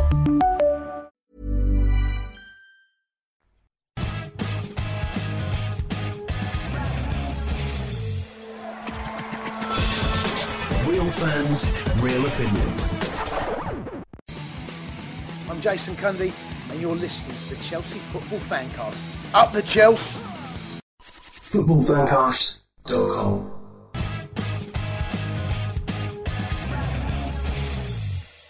Okay, welcome back. This is the Chelsea Fancast, of course, with me, Stamford Chidge, and him over there with the banana, Mr. JK, and Dane with the magic microphone. Evening, everyone. And my old drinking mucker, Mr. Glover. How you doing, fella? I'm all right, mate. Now, it is now time for this. The opposition view. That's right, an opposition view on a Monday night. We don't often do it on a Monday night, but there's a very special reason for doing it, because we're playing Wolverhampton Wanderers tomorrow night on Tuesday, and no better person to talk to about this than the lovely Matt Guy, who is from the Wolves Fancast, stablemates of ours, Matt, in fact. Yes, very much so. Thank you very much for having me on. It's nice to be able to return the favour from when you came on for us last season. I'm surprised. Was he good? Was he any good? Was he good? Good value, very good value. Oh, good. I was going to say, I'm surprised you got any listeners after me being on. But now, here's the thing, Matt. Yeah, we are stablemates. Of course, we are. Both Fancasts. We both, kind of football Fancast, Snap Media and all of that.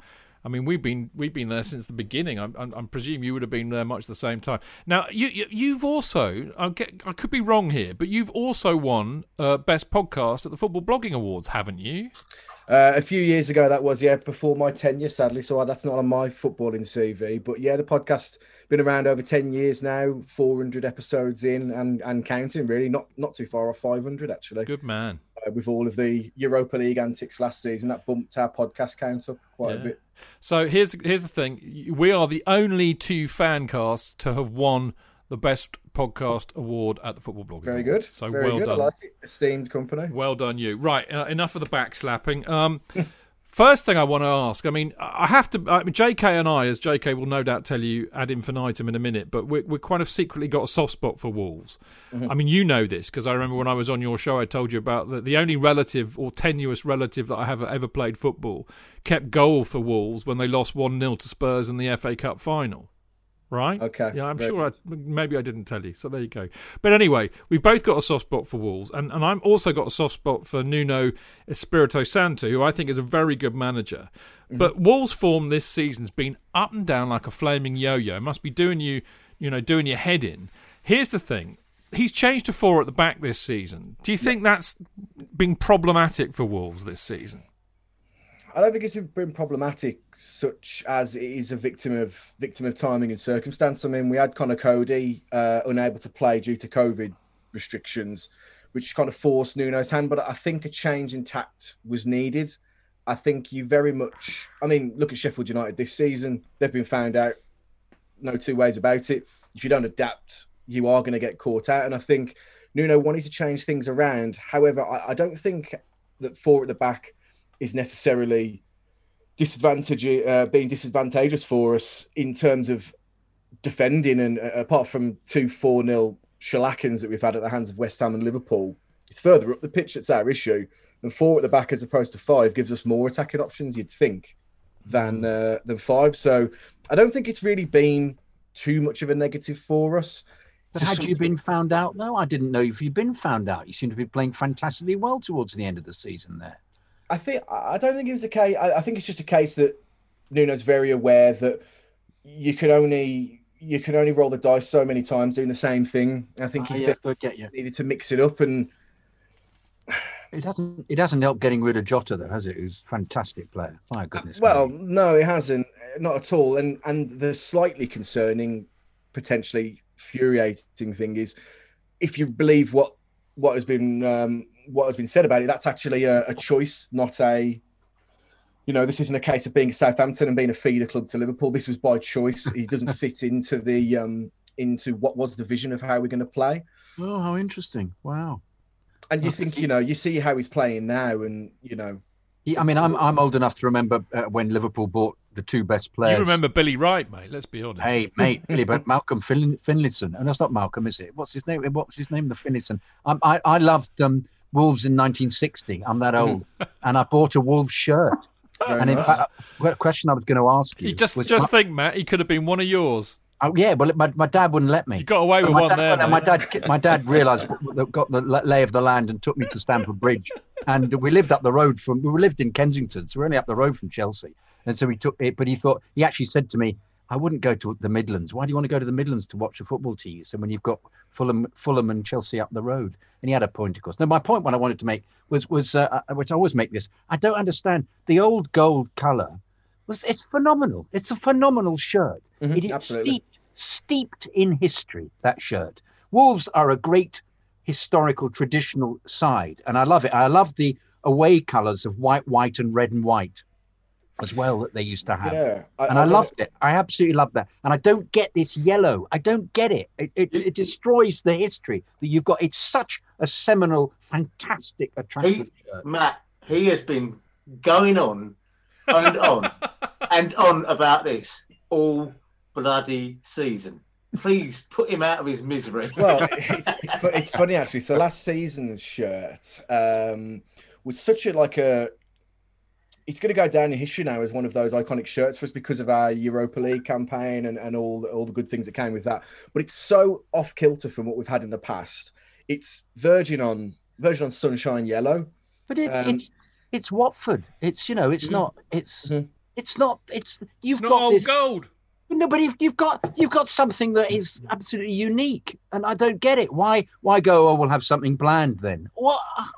I'm sorry. Let him answer then.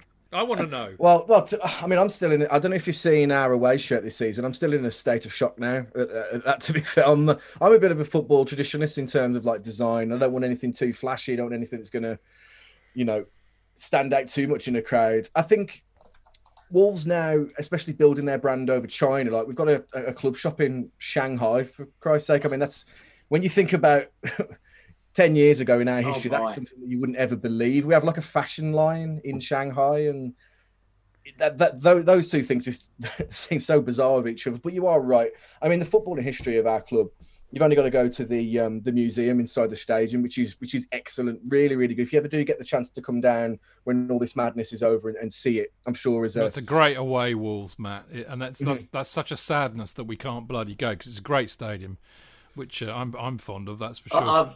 I've just seen your away shirt. I honestly, I feel so sorry for you. It's on a par with our Crystal Palace kit. Yeah, well, let's not talk about that. I'll tell you what, Matt, you'll be lucky if it's owned by the Chinese. They'll be having a red kit soon before you know it. Oh, bloody hell, yeah. Well, I don't know if you saw our third strip, which was very Portugal influenced. Yeah. Yeah, well, I don't mind things like that. I mean, because people give us a hard time about this weird kit we had in the 70s, the Castrol GTX kit.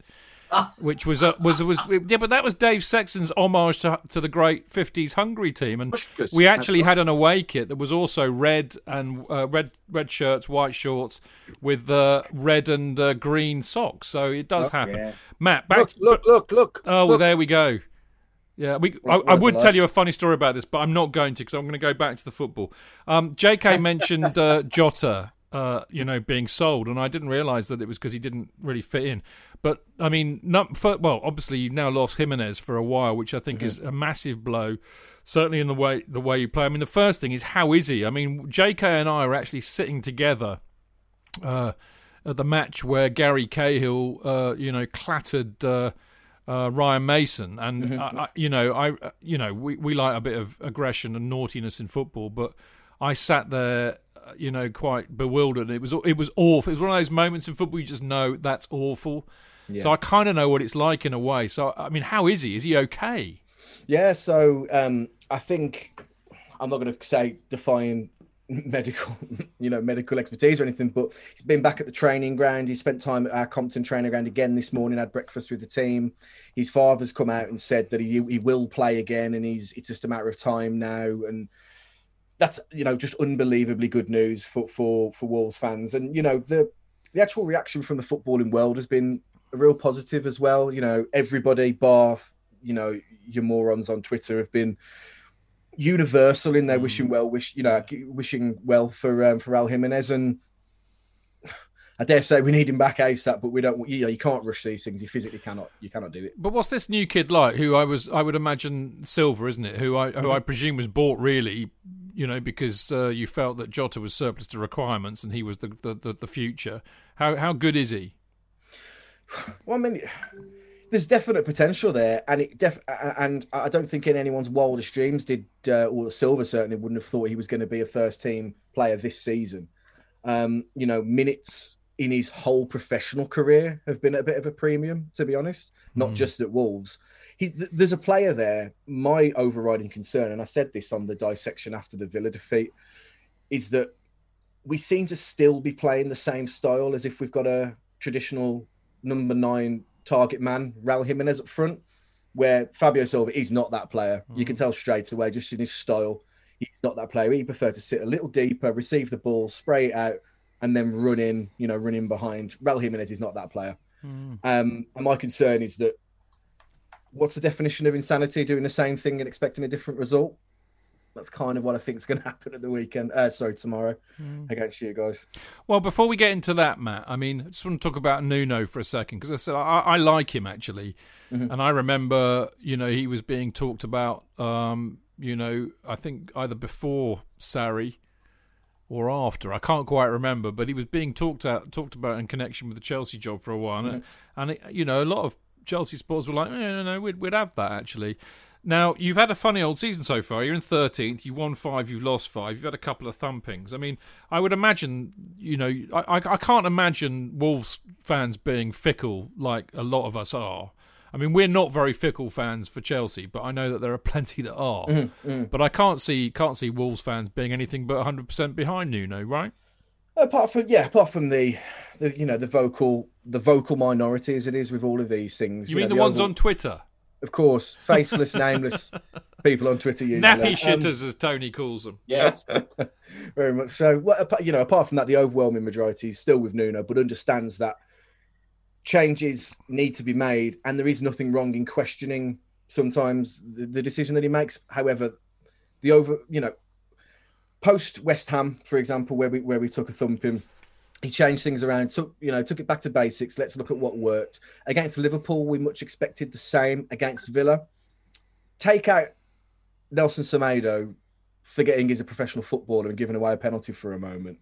You battered them. We had more shots on top. We did. We battered them for want of a better word. I didn't get into it at the time on our podcast, so I'm not going to do it here either. But the Mike Dean show very much took a hold of that game. It was awful referee. We've all been there. Absolutely. And so I don't actually think the alarm bells are ringing between the Wolves faithful. It's just that we understand that, some things are out of our control in terms of our 60% of our goals have come from Raul Jimenez. Take that away, there is going to be teething issues. And some patience is needed, like it'll lump it, unfortunately. All right. So you kind of were talking a minute ago about tomorrow night, which is really why you're here. How do you see it going from a Wolves perspective?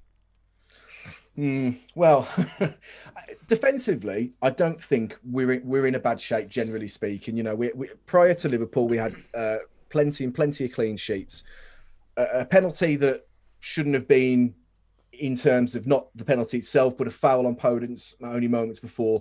That's a clean sheet. Apart from that, I don't fear defensively Wolves, have many errors in us. One thing that does concern me is the fact that Nuno decided not to play Willy Boly against Villa. I don't think there's a team in the land who would pick Cody over Boly if they're really being realistic in terms of purely defensive player. What Cody offers in terms of an attacking outlay is great, but that only really works when there's 3 centre-backs. It doesn't work when there's 2. You can't be that marauding third centre-back when, you've only got 1 behind you. I really, really like the look of Chelsea this year. And prior to Timo coming in, I've got a serious man crush on Olivier Giroud. He's one of my favourite players. I think he's absolutely excellent. And it would break my heart if he scored against us in play. He was shackled at the weekend. Mina completely shackled him at the weekend. It was interesting. I feel like it's going to be very much a battle of attrition, because I think we are solid defensively. And while it seems to be all or nothing with Chelsea, looking at some of the results, you either put put 3 past the team. We put nothing past the team. And I do think it'll be a bit of a battle of attrition for the first goal. The first goal will make that game. That's a terrible cliche, isn't it? It's true, though, Matt. No, it's very true. I was going to just jump in here and say, but my biggest concern about this is the fact that you've lost your last 2 games, right? And I'm a man of science and logic until football comes along, right? And then science and logic gets thrown out the window, and I look and think, are Wolves the kind of team that are going to lose 3 on the bounce? And you don't fit into that category. You're not like a Sheffield United or Burnley or someone like that. And that's what worries me, because that's exactly the sort of team, that's lost 2 on the bounce that we would trip up against. It's a banana skin, in my view, a potential banana skin. Now, the only thing that kind of counters that is the fact that, we took a punch on the chin on Saturday against Everton. So, it's going to be an intriguing one tomorrow night, I think. Yeah, I mean, Frank really has Nuno's number. If you look at the games last season, I mean, we took the 5-2 that we took was last season was probably the most convincing defeat we had. I mean, the 2 goals that we scored were very fortuitous. They were flattered. They flattered us, really. My concern there is Chelsea just one step beyond us and a bit of a bogey team for us. But Nuno absolutely will do everything in his power not to lose that game. He won't do everything in his power to win it. I could tell you that 100%. And he can take a leaf out of Carlo's book on Saturday, because the way Everton set up against us, they disrupted us, they spoilt the game, they disrupted the rhythm. Cheating bastards. Well, we said earlier on, JK, that we've seen Chelsea do that plenty of times. I have no problem with a shithouse win. I'll be honest with you. It's up to the referee to sort that out. Yeah, and they're not good enough anymore. Well, they're not. I don't know who the ref is tomorrow, actually. I'll have a look while I'm waffling on. But yeah, I mean, I could definitely see, Nuno doing that again. It's Atwell tomorrow, the referee. Doesn't really matter, does it? They're all shit, let's be honest. Anyway. Yeah. Winifred? Winifred. Sorry. JK will get that reference. Yeah, he will. Matt, we're going to nail your colours. Yeah. We're going to nail your colours to the mast. What's your prediction? Russ Conway as well, by the way. Is that a prediction, JK? Or Russ Conway, yeah. Okay, just checking. He did T for 2, I think he did. My life is enriched knowing that. Matt, what is your prediction? My heart wants a 89th minute Fabio Silva winner, but my head says a 0-0. To be honest, a boring Tuesday night fixture. Okay, well that'll be interesting. Dane, you raised your hand.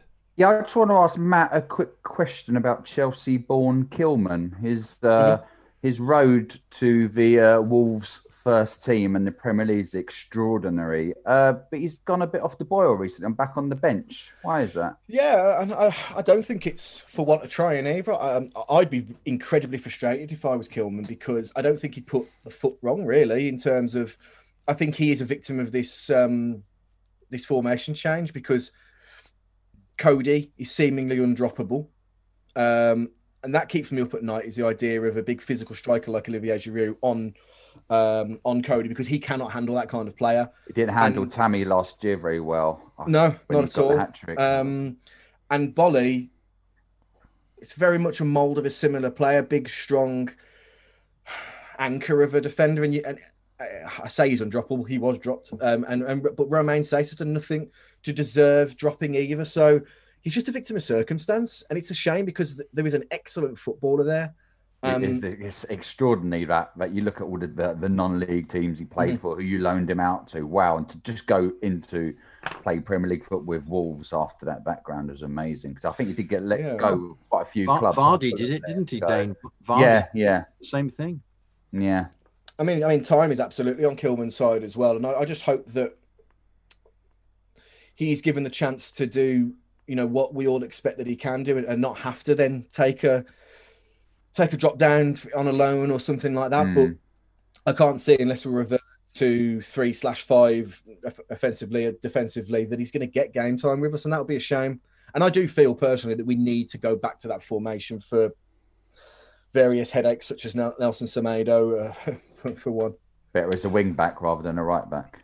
Absolutely. I mean, defensively, I'm amazed that Grealish didn't put him on his arse, to be honest. He did well. He did well, surprisingly. I'm definitely not part of the Nelson Semedo fan club, put it that way. Matt, I've got one more thing that I wanted to just talk to you about, actually, because I was impressed when I saw this on your Twitter feed. But you've teamed up with the Wolves Foundation to talk about mental health. Tell me a little bit more about that.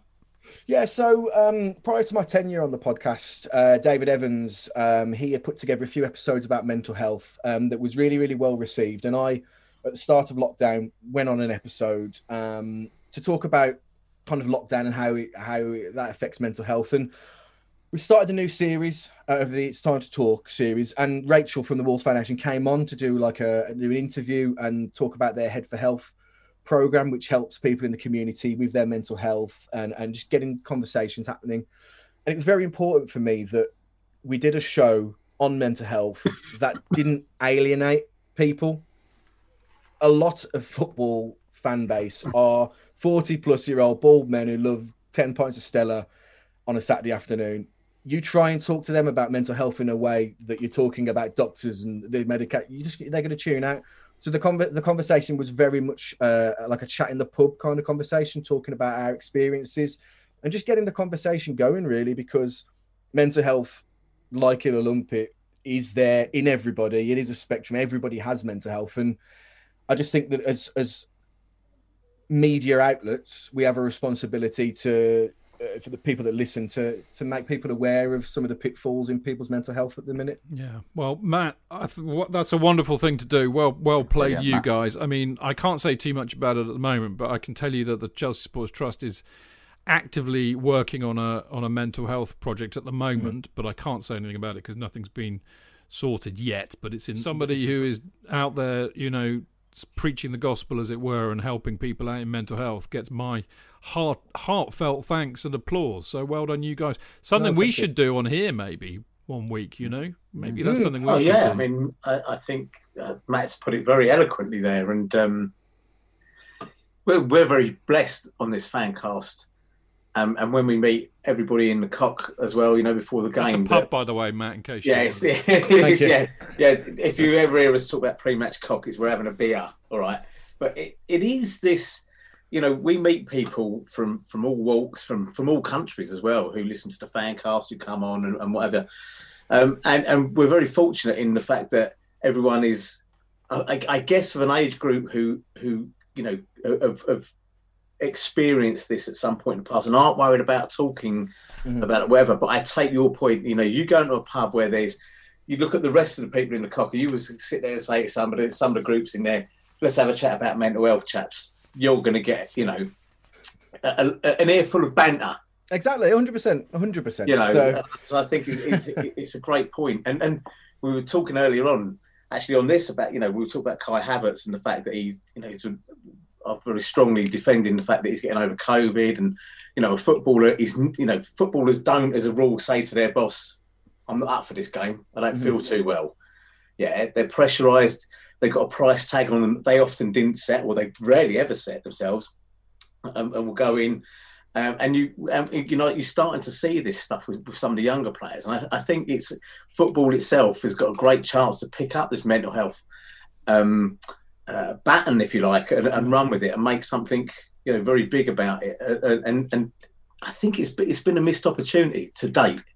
And things like this, the FanCasts and all that, great places to bring the subject up and bring it out into the open.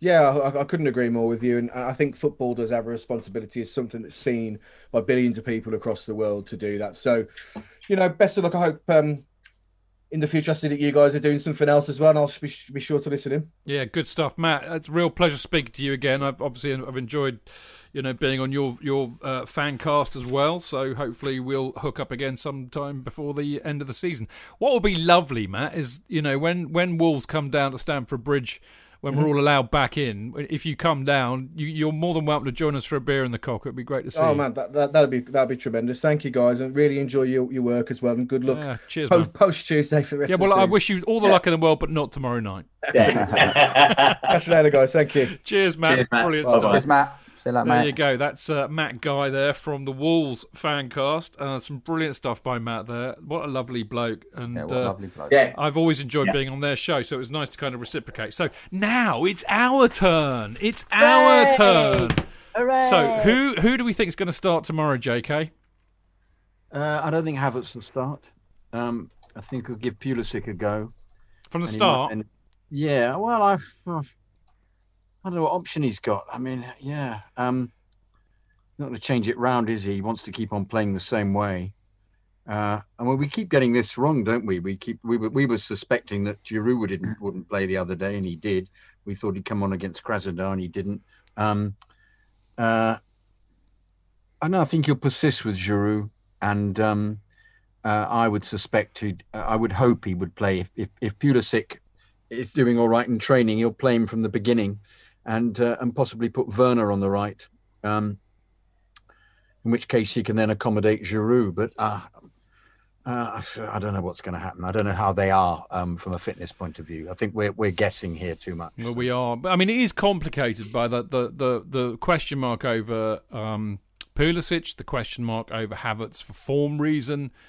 But I just wonder that there is another option. It's really interesting talking to Matt, actually, isn't it? Because we do get a bit of perspective on things from their end, which we don't know about. And I wonder if Nuno, who is a smart cookie, and as Tony was saying, they will not want to lose this match. He'll settle for a draw, but he won't want to lose. And he'll have seen what Carlo did to us on Saturday. And I could see them trying the same thing. In which case, because they've got some hairy-arse centre-backs as well in Cody, and if he does play Bolly, that would also do the job. Maybe there is another option, and the other option might be to do what we were talking about earlier on, which is to try and play between the lines, get on the shoulder of defenders rather than be pinging balls in all the time. So maybe you get Pulisic on the left. Maybe you get Werner in the middle, playing as a striker. You might play Angerin. He could play Angerin. He's a possibility. He played really well against Krasnodar. But, I mean, even if the worst comes to the worst, he's played Mount on the wing before, which would allow Havertz to play in midfield with Kovacic and Kante. So, we do have those options. But I suspect you're right, JK. I would not be surprised to see him play either Giroud or Tammy up front. Maybe Tammy and Werner and Pulisic up front is perhaps a better option against the side that are going to try and defend. I don't know. What do you think? I don't know. What I can tell you what I don't like is when Tammy's been on the wing the last. No, that's just nuts. He come on off the bench, Everton, and when he started the previous game, I think he went up to the wing as well and put Giroud through the middle. I know he played a lot of youth football there. He used to interchange a lot with Izzy Brown on the wing, but I really don't like that. Any surprises, Tone? Have you been selected? Can you reveal? Well, I am a silky smooth talent. Dodgy hams, though. Yeah, dodgy hams. So I tend to sit. I'm almost that. The appearance of dodgy hams. Yeah, I'm a bit Ballack-like. Awareness on the ball. I can stop the game. I can play the players in. I've given up trying to beat the guy who plays in goal up on the team opposite us because he's fucking fantastic. He is, and I just haven't got the rifle shot anymore. But I think I've got a feeling he might start with Tammy. I think. Scored a hat-trick against them last season. Yeah, I just suspect that he's still got that Villa thing going on. That kind of I want to beat Wolves. He's Wolves. Are they a wounded animal? No, that's probably a bit too strong. But they, I think their confidence must be a bit shaky. And Tammy has got pace. I think I'd be inclined to go with him and then have Giroud there as a 20-25 minutes to go if we still need something. I suspect I'm with Matt and I'm closer to a draw with neither team wanting to lose. Wolves would be happier with a point than us, I guess. Yeah, well, I think you're right there. I think you're right there. We've got the big game the next night, of course, is Liverpool Spurs, which, of course, a draw would suit us perfectly. Yeah, if we get a draw. So. Yeah, but you say that. I think we need to get back on the bike, mate. Because we could lose this match quite happily tomorrow. Yeah, I think it's more about. I think it will be more a game of Wolves not wanting to lose than us probably settling for a draw. But we've got when you've lost 2 games on the bounce and you've lost 3 out of your last 5, as they have.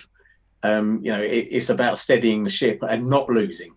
Yeah, it's not about. I don't think they'll be thinking about getting on the bike and winning against us. This is my worry because.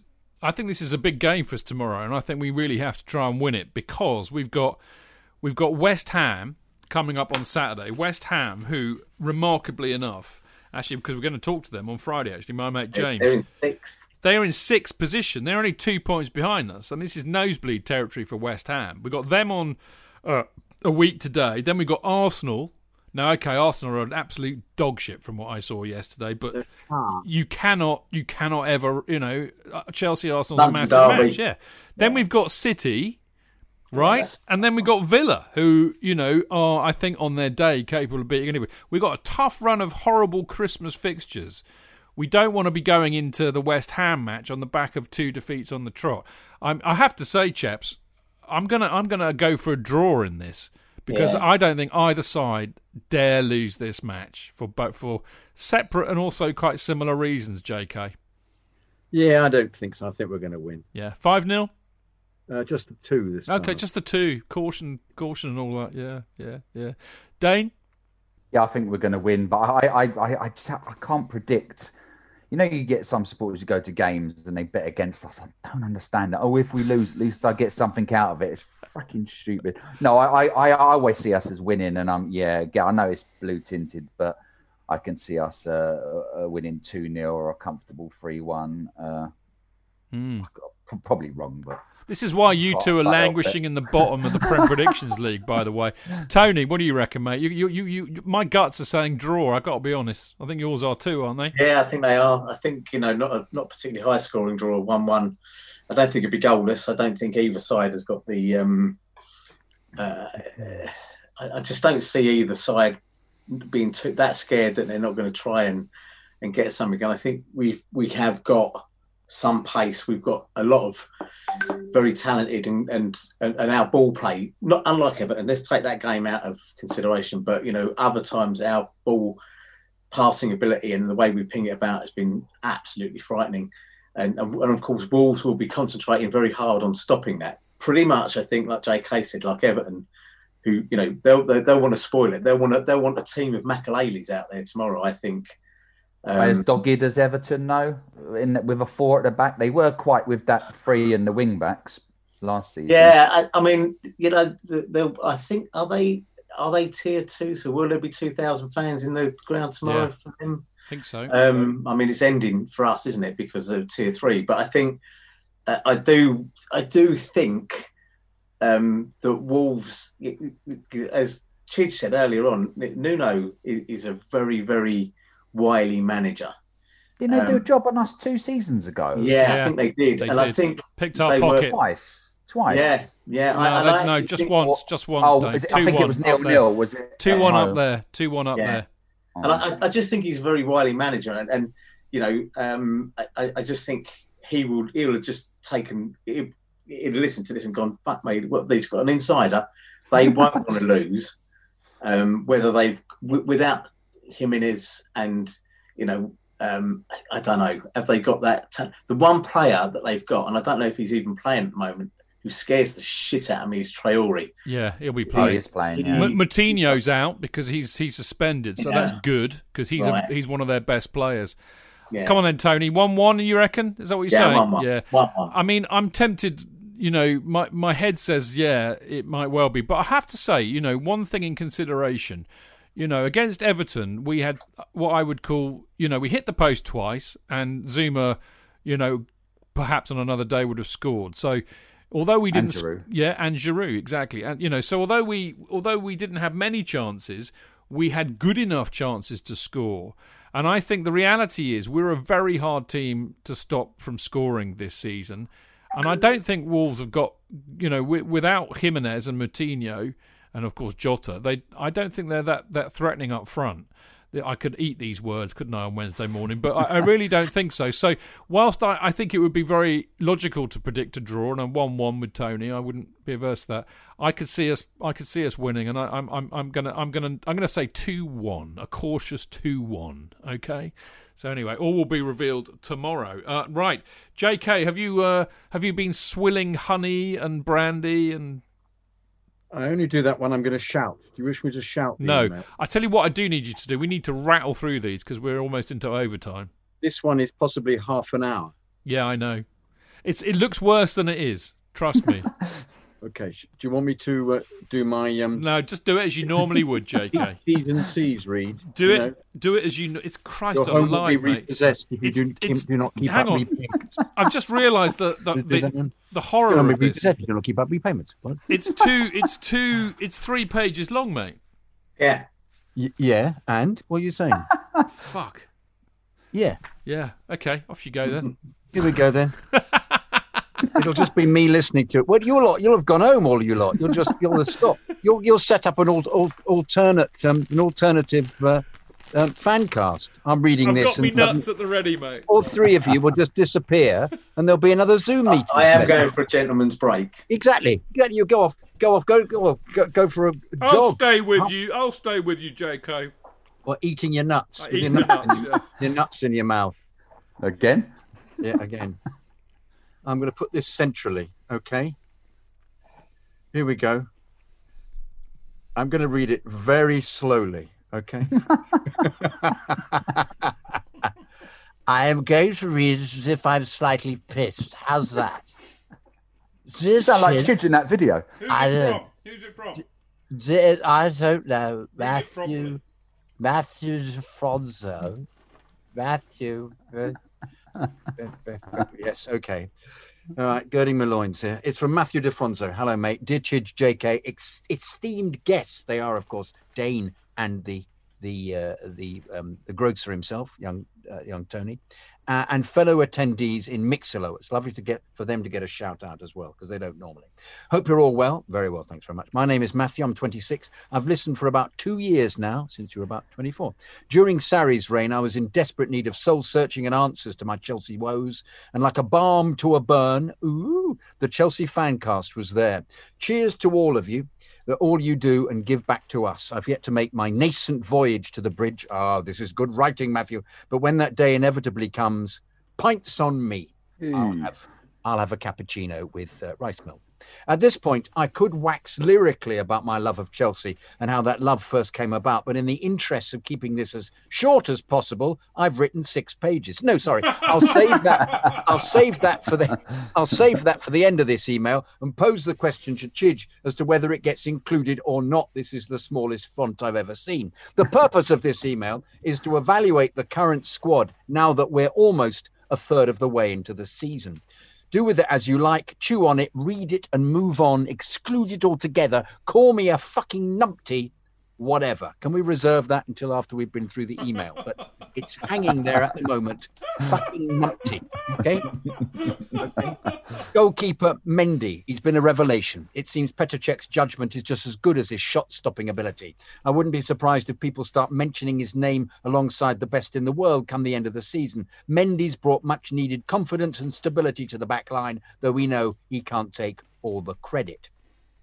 James, right back. The potential is startling. Physical, intelligent, pace, whip a ball in. There's almost nothing this kid can't do. The biggest thing working against him is his inexperience, which can sometimes lead to a lack of positional discipline. Possibly, but he's improving all the time. But that's the kind of thing that can be learnt and taught in training a whole lot more easily than those other attributes. Centre-back, Thiago Silva, simply outstanding, barring letting a ball roll under his foot. I've seen a decent amount of him in Champions League matches and Brazil internationals to know he's good, but I didn't know he's this good. Silva's experience has brought poise to our defensive unit. Not only has he plugged gaps at the back, he's pretty handy on the ball as well.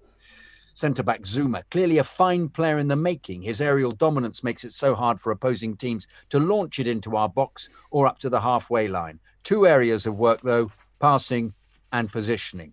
Bit of a negative then. Left-back Chilwell. I remember Ron's rumours breaking the Chilwell story last winter, a teasing insight into Chelsea's summer business. He did mention it, but then when the price went up to 80, Ron in fact said, no, it's not going to happen. But then it did. Not much needs to be said here. He's absolutely outstanding. He seems to get on really well with the lads, which is important. CDM, Cadbury's Dairy Milk. Kante. He took some time to recharge his batteries. Now he's back to his very durable best. He's also back to playing as a shield for the back four, breaking up play, winning the ball back like the Kante we all know and love. Perhaps the only truly established world-class player in our squad. Could debate that. Central midfield, Mount. What I love about Mount, he always plays with a smile on his face. He absolutely loves the game. He loves Frank Lampard. He loves this club. He's always up for it.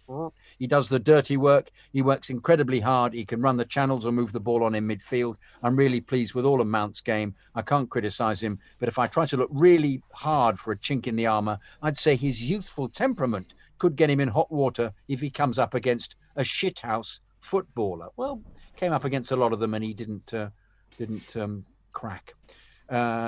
Central something or other midfield. Central Cam. Yeah. Attacking midfield, Havertz. Computer-assisted modifications. Yeah, thank you. He hasn't hit the ground running, but he's shown glimpses of I'm pissed again, of his immense quality. My worry with Havertz is he hasn't got used to the pace of the Premier League, seems to dwell on the ball a bit too long. Conversely, my hope with Havertz is he'll adapt and raise his game. We all hope that. He's very young, clearly very talented, we agree. So as long as he's managed properly, I know he'll come good. We agree. Patience is Kai here, Patience is Kai here, dare I say, smiley face. Right wing, Ziyech. He's a wizard with a wand of a left foot. That's a song. He's a wizard with a wand of a left foot. Incredibly intelligent in attacking areas. He's always looking to unlock a defence. Every time the ball ends up on his foot, I get excited because he's capable of that special pass or shot, which only he is capable of seeing. Oh, the true wizard. ST, central what? Central? Striker. Close to striker, not central. No. Central tournoi. Giroud, perhaps the only player other than Kante that can potentially lay claim to being world class. Well, so Silva's pretty near that.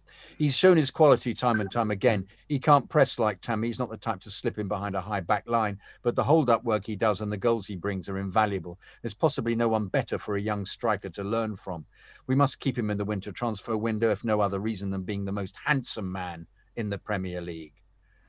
Well, that's interesting. Anyway, left wing, Werner. He has pace to burn and a great eye instinct for goal. Probably our most dangerous and direct attacking threat this season. Obviously, he needs to work on finishing a bit. I heard somewhere that in Germany, they used to say he needs 5 chances just to score 1. Well, I think we're seeing that. But I'm not worried about that. I think he'll be one of the best forwards in the Premier League in no time, if not already. Goalkeeper, Kepa. I'm just going to come out and say it. I like Kepa. I feel for Kepa. I wish it had gone differently for him. I hope he's able to rehabilitate his career either at Chelsea as a top-class backup. He's not going to want that. Or first choice at another club. Well, that being said, I never liked how short he is for a goalkeeper, and I'm glad everything led to the signing of Mendy. Goalkeeper Caballero, solid third choice, plenty of Premier League experience. He's played for some top clubs. It's good for Mendy and Kepa to train alongside him. Right back, Aspie. No surprises here. We all love Aspie. We all know he's second choice now. Great player to have in the locker room and on the training ground. But we all know his days at the club are numbered. He's given a lot to this club. I'm sure the club will be honest with him and respect his wishes, whatever they may be. I think his wishes will be carry on playing and just stay there.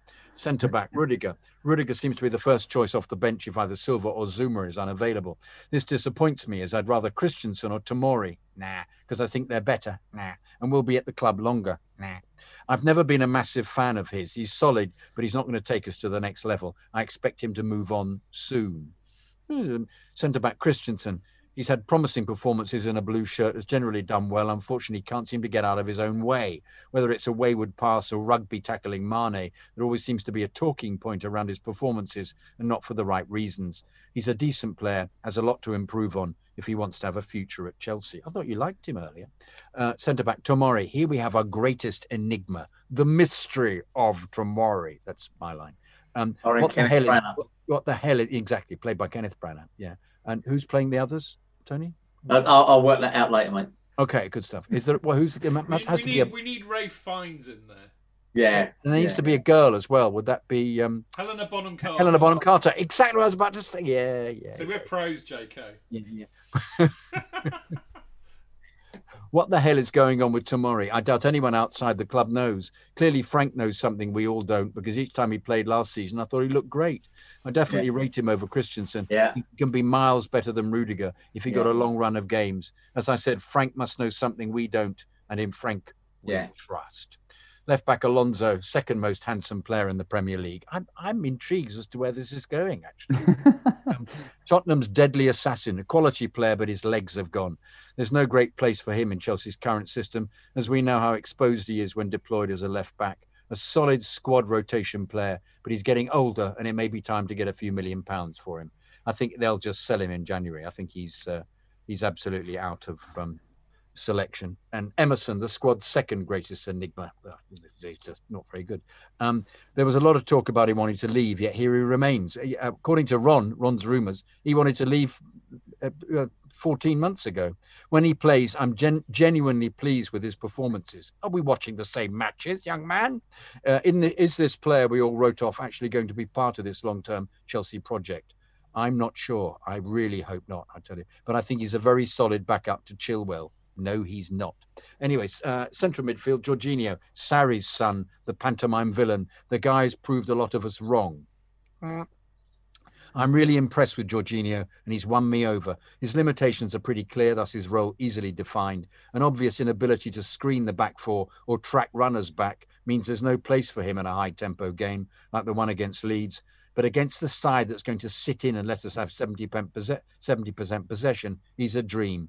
A classy professional, a positive voice in the locker room from all accounts. He's earned his stay, and I'm glad to have him. I think the trouble is against those teams, actually. He if they do break quickly, he's not quick enough to pick them up or follow them. And I don't think he's got a future at all. I'm sorry.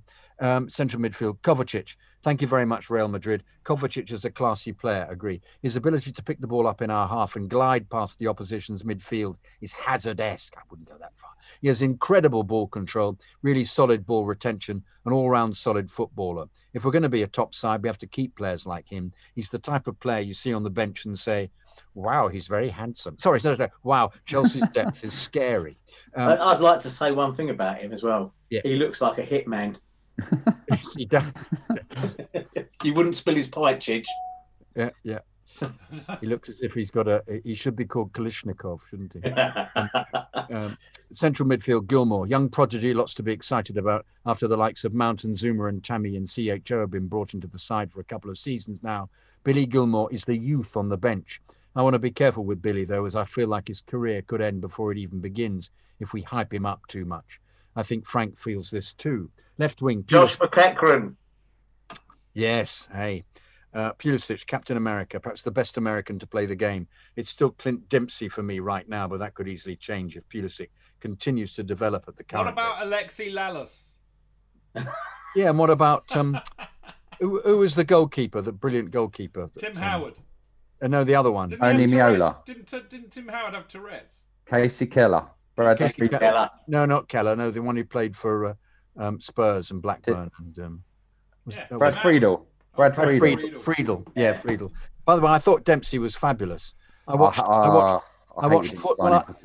Fulham a lot the year that they got into the he was very good UEFA final, and he was brilliant for them. Absolutely brilliant. Really good player. Being an American, there's extra pressure on Pulisic to deliver the goods. I don't agree with that at all. No. I don't think his nationality has extra pressure from Americans. Yeah, from Americans. Absolutely, not from anybody in this country. It's the ones I said earlier. They just follow the player, not the team. Yeah. We just think he's great. We think he's a great player, and we're really disappointed he's injured. There are really high expectations from all Americans every time he's on the pitch. I think he's proven himself to have a great natural ability and nose for goal. Let's hope the management can get the best out of him, as I really don't think we've seen the best from Pulisic yet. Well, if we haven't, we're going to see a fantastically marvellous player because we've been seeing some bloody good performances from him. But no, I think he's unfortunate with his injuries. Striker, Tammy. Tammy's a phenomenal young player with incredible potential. For him to be doing what he's doing at his age is remarkable. Still plenty of areas of his game to improve on. Everything I've seen so far leads me to think he's going to be a top striker, not only at Chelsea, but England as well. Kane is obviously first choice, but if Rashford is going to play out wide, Tammy will compete with Vardy to be England's second choice striker. Vardy doesn't play anymore, unfortunately. Right wing, Hudson-Odoi, very similar to Tammy. Phenomenal young player with incredible potential. There's more for Callum to improve on than Tammy, but I believe we have several world-class players in the making. He's one of them. He can serve a ball in. He terrifies defenders when he runs at them. At this moment in time, he's a far cry from Willian, who held down the right wing position for so long. But I believe he can go on and be better than Willian ever was. I would have to disagree with you there. I think his potential is great, but I don't think he's showing it particularly. And I think he's got to raise his game a bit, young Hudson-Odoi. Frank Lampard, manager. Frank has been excellent since his appointment, considering this is only the beginning of his third season as a manager. He steered us to fourth, secured the Champions League after losing Hazard and having a transfer ban. He guided us to the FA Cup final, where we were ultimately undone by one man and his blistering pace. He gets the identity of the club. He loves the club. He loves the fans, or to say, and the referee in the FA Cup final. He loves the club. He loves the fans. He's the perfect fit for so many reasons. Just like so many of our players in our squad, he's young, world-class talent in the making. Yes. And I just will say one thing about Frank Lampard. If anybody gets the chance, go to the BBC iPlayer or Apple Podcast. There's an interview that Eddie Hearn does with him called No Point, No Passion. And it's about 3/4 of an hour with Frank Lampard. It's fantastic. Absolutely fantastic. If you ever want to hear what he thinks and how he regards his position and the luck he's had being given the Chelsea job, this is the one to listen to. And he expresses himself wonderfully, Frank, doesn't he? He's really, really, and honestly, you come away thinking this is a very honest man. There's very no side to him. Very watchable. Anyway, yeah. And thus rounds out my first trimester squad analysis. Chelsea are a club poised for sustained success in the future if our current trajectory holds true. Direction. I beg your pardon. Direction. Yes, if our current direction holds true. It's easy for you to say. Yeah, very easy for me to say. An indicator of just how good the club have done. I think it should be has done, actually. Thank you. An indicator of just how good the club have anyway over the past 5 years is Arsenal and United. It's right there. We could easily have ended up like either of our top 4 rivals if our ownership was complacent. Instead, we've doubled down on success, pushed towards a bright future by investing in the squad and suffering no fools. Well put. I love this club. I'm loving every moment of this journey we're on. I can't wait to see what the future holds. Cheers to everyone that's made it this far. Up to Chelsea! This is now Matthew. Well, he's got a little bit of a history of how he. We could save that for later. So it's an addendum. This is Well, he's referring to himself in the third person here. No, let's do this now. All right. My love for Chelsea started as an unusual journey, which begins before I was even born and started with West Ham United. Why are you telling us this? It all happened back in the mid-1980s when my father was playing football during college at Brandeis University in Waltham, Massachusetts. It's probably Brandeis University in Waltham, Massachusetts. My dad played for the college's varsity team, and one summer, Brandeis and West Ham did an exchange program. For 6 months, 3 players, Brandeis players, went over to London to train with West Ham. One of the players to go to West Ham was my dad's very good friend, a goalkeeper named Jim Leahy. During Jim's time at West Ham, he became friendly with Frank Lampard Sr. And whom did Jim frequently see running around the training ground as a young tot? None other than the young boy who would become Super Frankie Lampard. What about Scott Canham? So when Jim returned... I told him it's Brandeis. Brandeis, thank you. Well done. Brandeis University, and is at Waltham, Massachusetts, or Waltham? Waltham Forest. Anyway, Brandeis. I do apologize. Brandeis. Anyway. So when Jim returned, he naturally shared all the stories with my dad and his other mates, and thus most of the guys took a liking to West Ham United and Frank Lampard Sr. There was no EFL on American television in those days, so that was just about the closest connection any American could have to the English game back then. Well, fast forward 15 or so years, and Americans have greater exposure to the Premier League and would check in on the latest happenings in England's First Division. Well, reading the headlines one day, whose son does he read leaves West Ham for Chelsea? None other than Frank Lampard's. My dad tells me all this, so there I was, a boy the age of 6 or 7, with a team to watch and a player I felt I had a connection to. And the rest, as they say, is history. Well, my goodness me, what a mail. Matthew is in Mixler tonight, listening to this. And he has concurred that it's Brandeis. It is, and I can concur that it is the longest email we've ever had, Matthew, so well done. And all I have to say is, oh my God, you've killed JK. I think you might have finished the old bastard off. That's incredible. We've been trying for 10 years and you've done it in one very long email. Now, brilliant email, mate. And JK, utterly superbly read. You are such a professional. Now, okay, I don't know how you're... Now, listen, chaps, board meeting. I don't know how you're feeling. I mean, we've got another 5 emails to read out, a quick predictions, scoot around, and then the outro. How are you feeling? Actually, yeah, go on. I've been and spoken to my better half. And Helen's given permission. Yeah, basically, yeah. As have the dogs. JK, you can have a bit of a rest while I read a few emails. Hang on a moment. Just let me have a chat. Shall we carry on? I don't know. Shall we? I've got a bit of doubt here. Hang on. Are you sure? Oh, carry on then. No, it's okay. Okay. JK, there's nobody really there, mate. I know. Is it Jim the imaginary rabbit or something? Yeah. No, are you Jimmy Stewart by any chance? Harvey, isn't it, the rabbit? Yeah. It's Dirk. It's Dirk, is it? Yeah. Dirk wears white socks, apparently. Anyway, Dane? Yeah, I'm good. All right, so there we go. Chidge is not going to bed tonight. It's not like I've got nothing to do tomorrow. I've only got a full deck of clients all day tomorrow, but of course we'll carry on, mate. We don't wimp out. Right, this is from Simon Crew. We know Simon. And he says, hi, Chidge, Jonathan, and legendary guests of the week. They are. That would be Tony and Dane. Must say, I loved Monday's FanCast for obvious football-related talk, as always. However, even more so for the sporadic AC/DC references mentioned throughout the show. You could almost say it was a 21-gun salute to both Chelsea and rock and roll, which are my 2 favourite things in the world, so both being combined was awesome. And for this, we salute you. Quite right. Now, that brings me on to something mentioned a few weeks ago. Obviously, it was incredible to hear fans back in the stadium for the dirty Leeds game. What a result, by the way. And all the Clarente jeers had me dying with laughter. Well done, everyone who was luckily there. However, I'm still yet to hear the amazing tune I believe that you had thought up for Thiago Silva, which was in the tune of Hawkwind's Silver Machine. As you said, we never really had a classic rock tune for a player. Therefore, hearing this being chanted would be just incredible. However, hopefully this can come into fruition soon. And I will certainly be singing this at the top of my voice as soon as I'm back at the bridge with the faithful. Fingers crossed, 2021 is our year, and hopefully see you all back in black at the bridge and the Cock in the very near future. All the best, Simon. Great email, Simon. I just have one thing to say. Hang on.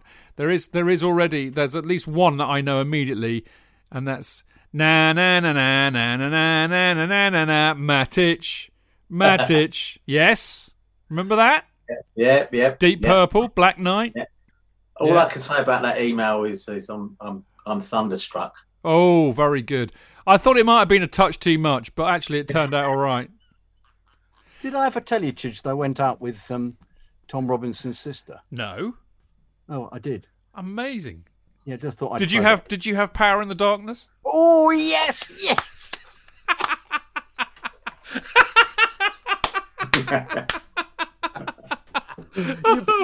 You beat me to it. You shouldn't laugh at your own jokes, but that was very good. Sorry, everybody. Sorry about that. It was very, very funny there. Very good.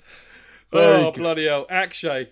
Very good. This Akshay shout. This is a serious one, by the way. So you are warned. I'll put my serious face on. Okay. Hi. Hi, Sir Chidge, JK, and esteemed guests. My email may be a bit of a buzzkill, but I couldn't keep it in any longer. Oh, I was hoping to have some engagement. That's a buzzcock, not a buzzkill, JK. I'm so sorry. I'll read that again. I was hoping to have some engagement on this topic. I'm very uncomfortable writing and talking about it. I haven't seen anyone else do in the Chelsea sphere, so I figured I may as well give it a shot, namely JT and Anton Ferdinand. I think we didn't really mention it just because we thought it was just a pile of old poo, didn't we, most of us? Anyway, now, as we all know, Anton Ferdinand's documentary came out recently where he talks in detail about the abuse he received from JT, eventually regular people and media, and how it impacted him and his family. It was not a matter of conjecture because JT was caught mouthing the words, fucking black. But the context wasn't known. I cannot for a second believe that JT is actually a racist in the sense of the word we take it to mean.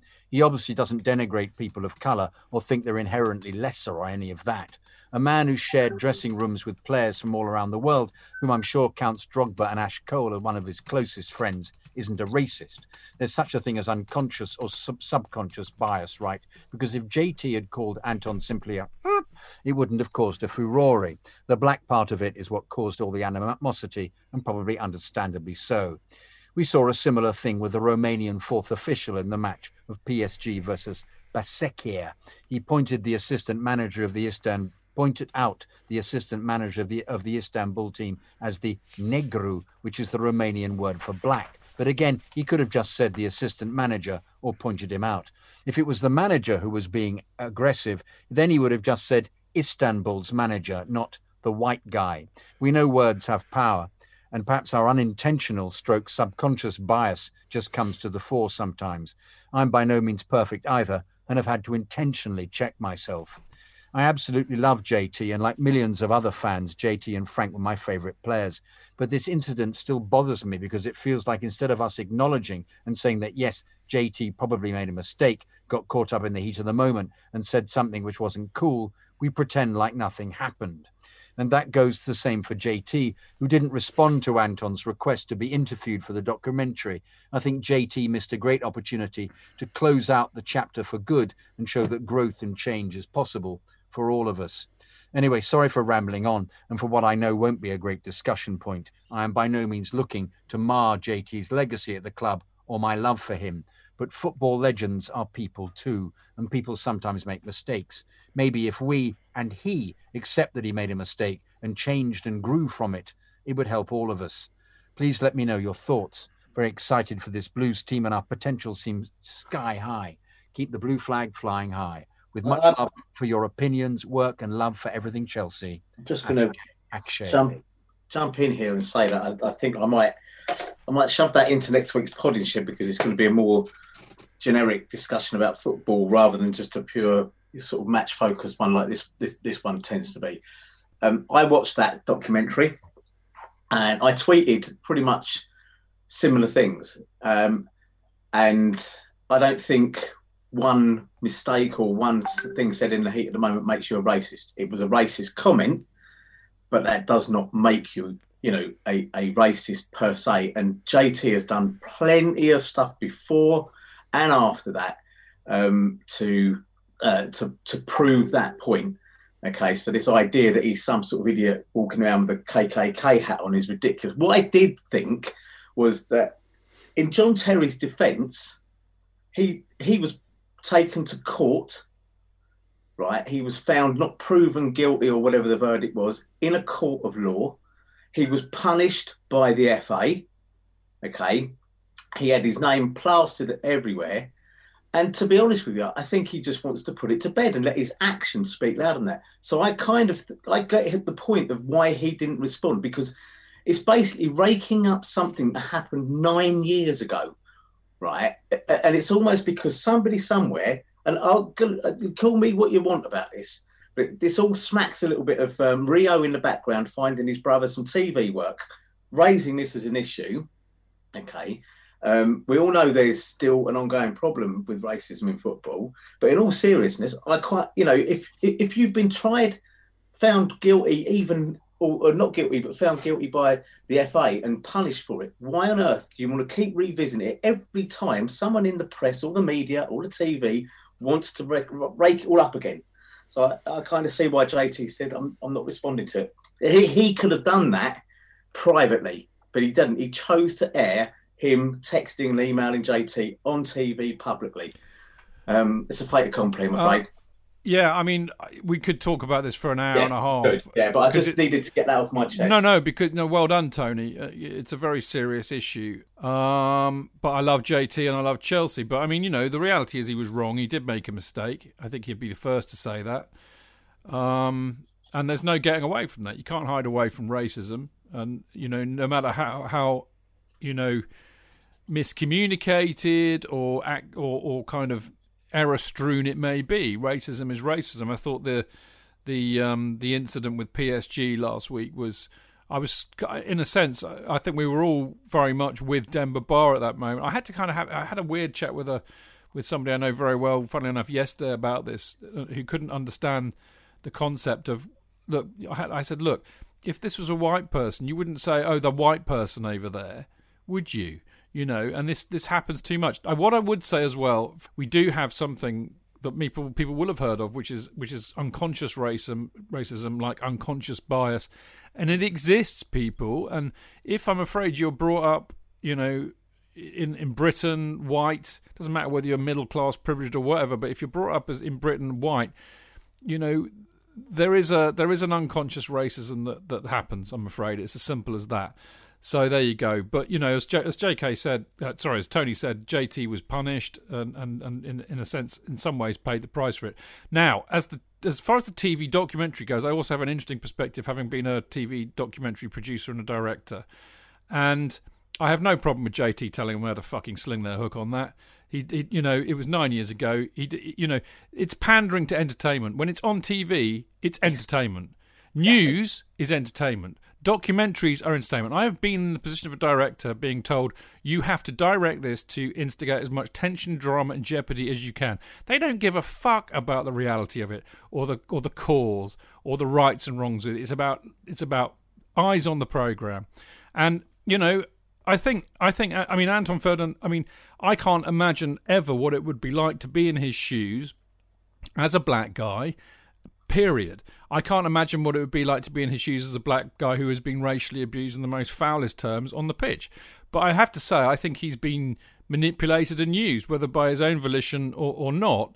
He has, because that's what TV does. And I hold my hand up here as somebody who has manipulated people on screen for money. That's how it works. So for JT to avoid that, I have no problem with that. And I have an element of sympathy for Anton for allowing himself to be put in that position, to be honest. So there you go. I felt there's always been a huge amount of manipulation in this because Anton and he were good mates. And I felt that this was just a reaction because he had a go at him on the pitch, which is well known for saying, you know, you've been shagging somebody's best friend or something. And it was like blokes on the playground coming back. And the worst thing he possibly could have said, JT, was what he said. But at the same time, it's in the middle of a football match. You know, they're not bears of great brain. And the fact that it went this far, considering they were mates, I found absolutely peculiar. But that's where the unconscious racism comes from, JK, because if you're in a stress moment, you go on your primal instinct.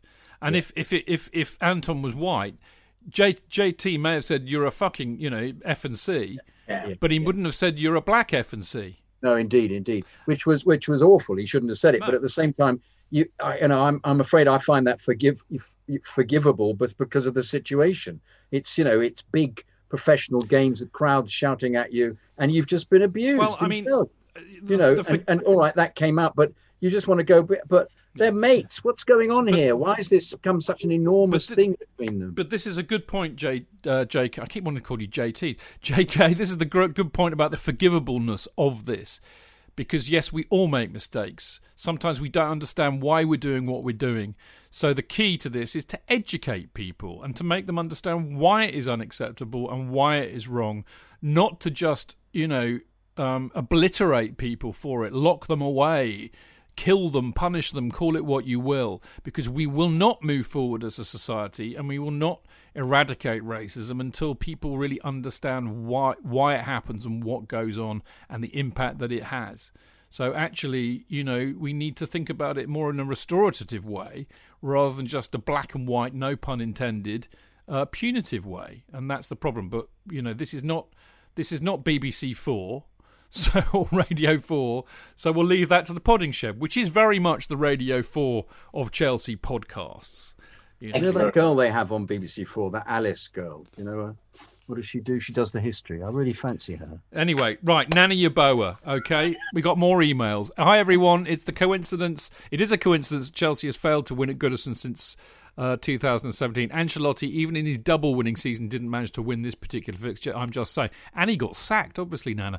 Today's performance was below the standard we have set for ourselves this season. Our passes were poor. I won't single out any player because that does little to help. None of our forward players looked dangerous. Giroud couldn't win 50-50s. Werner was just running out looking for a ball to find him, and Havertz got to some fantastic attacking positions, but it is either he was late to shoot or his final pass was just too poor. Mason Mount could not impose himself on the game like he had done in previous games.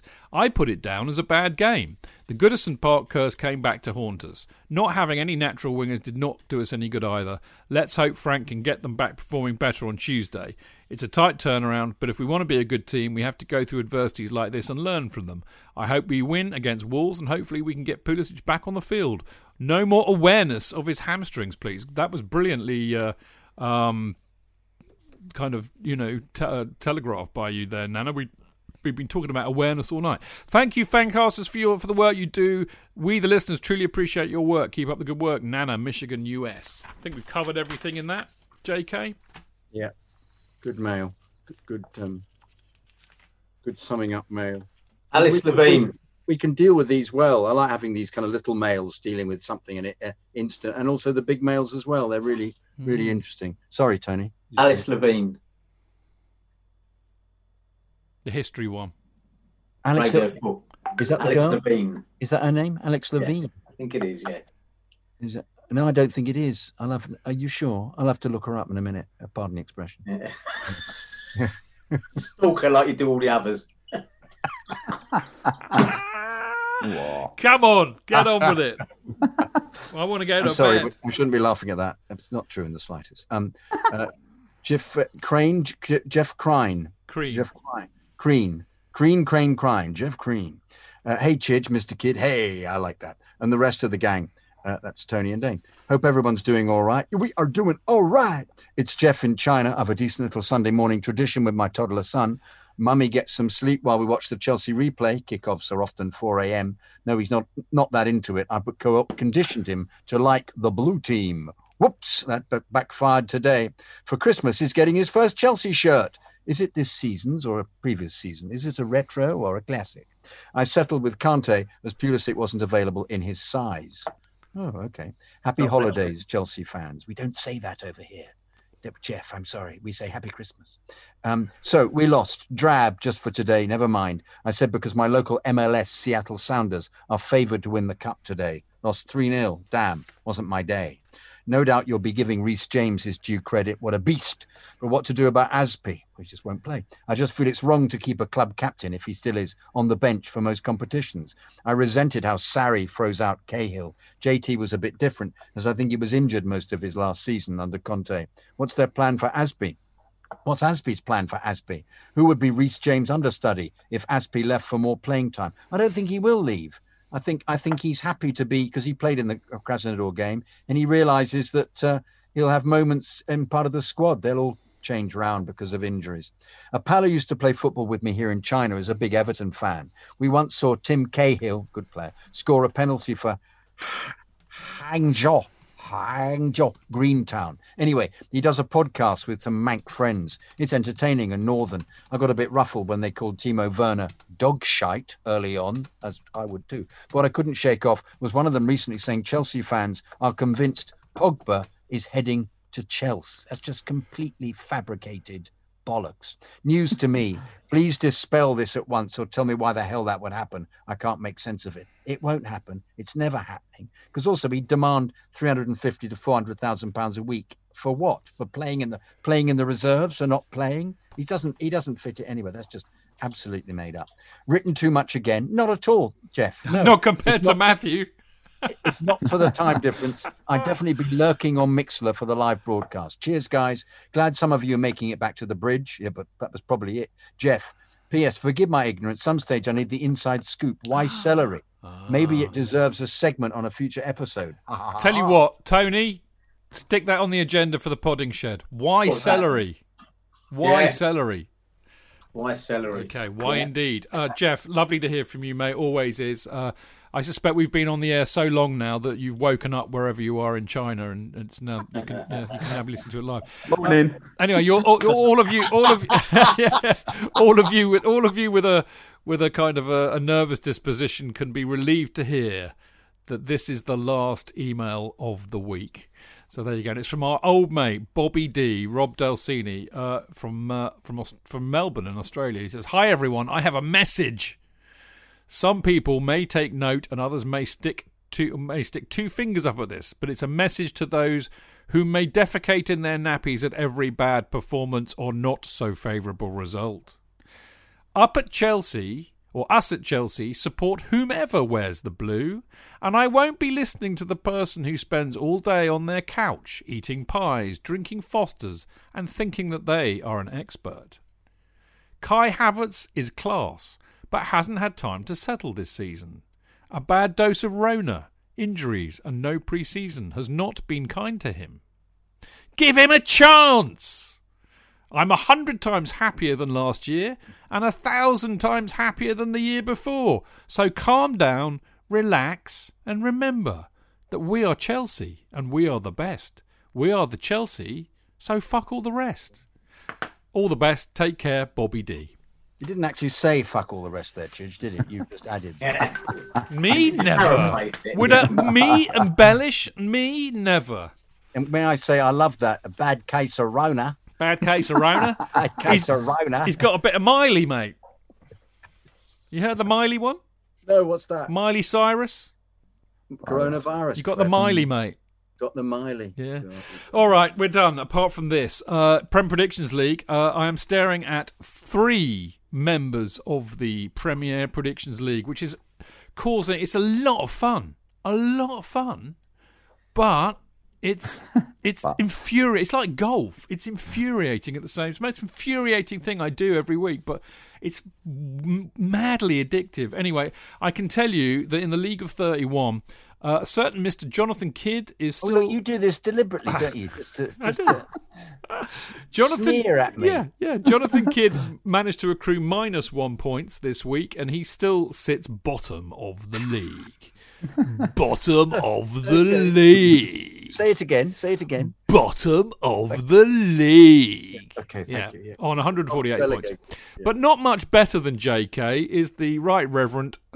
rubbish at predictions, Tony Glover, who got -32 this week. Although he's 101 points above JK in 29th, in 29th place. So in my defence, Chidge, I joined and I missed the first 3 games of the season. Me too. He's not mentioning that. No.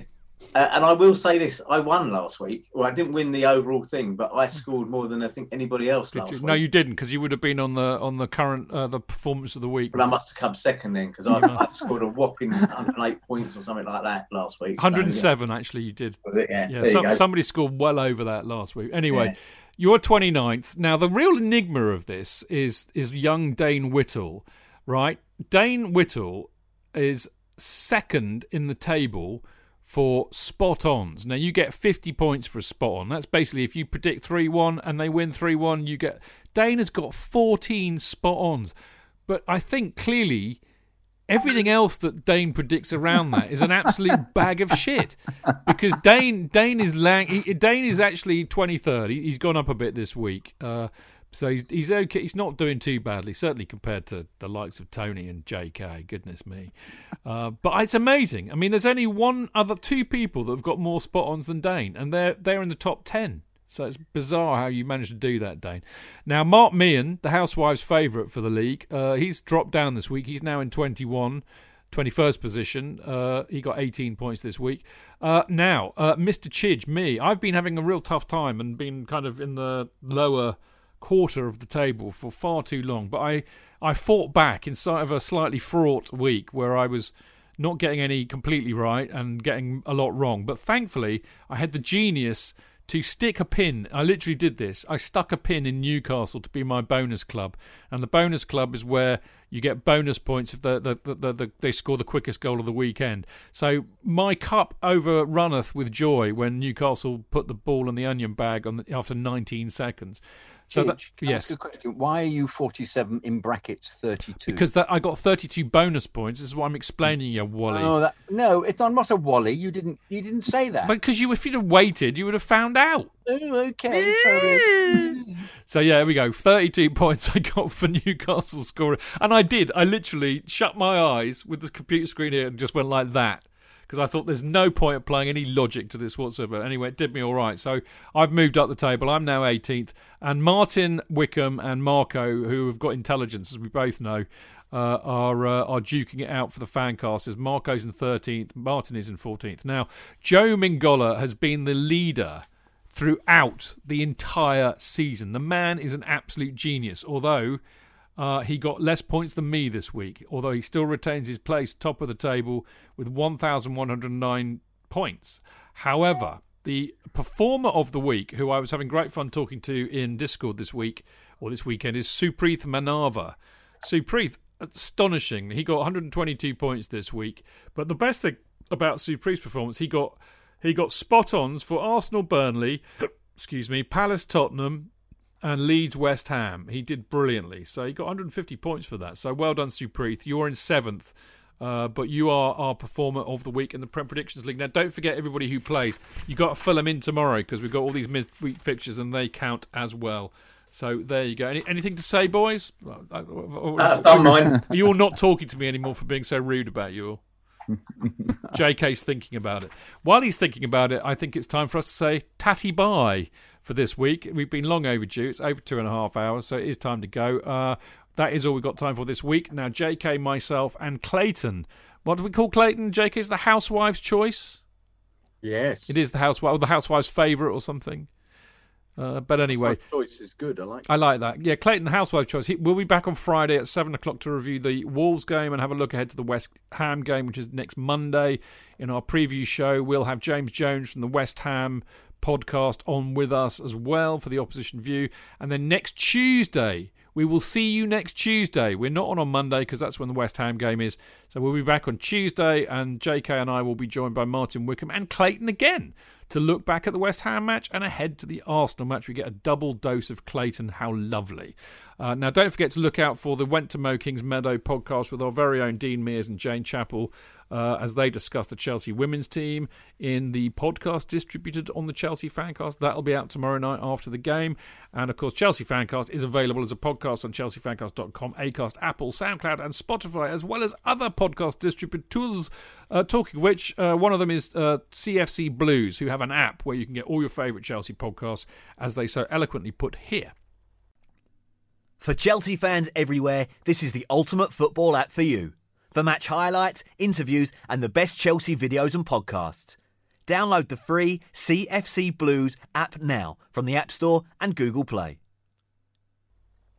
Now, thank you to those of you who have signed up again for Patreon. Brilliant. More and more of you are doing this. It's so lovely of you. We really do appreciate it.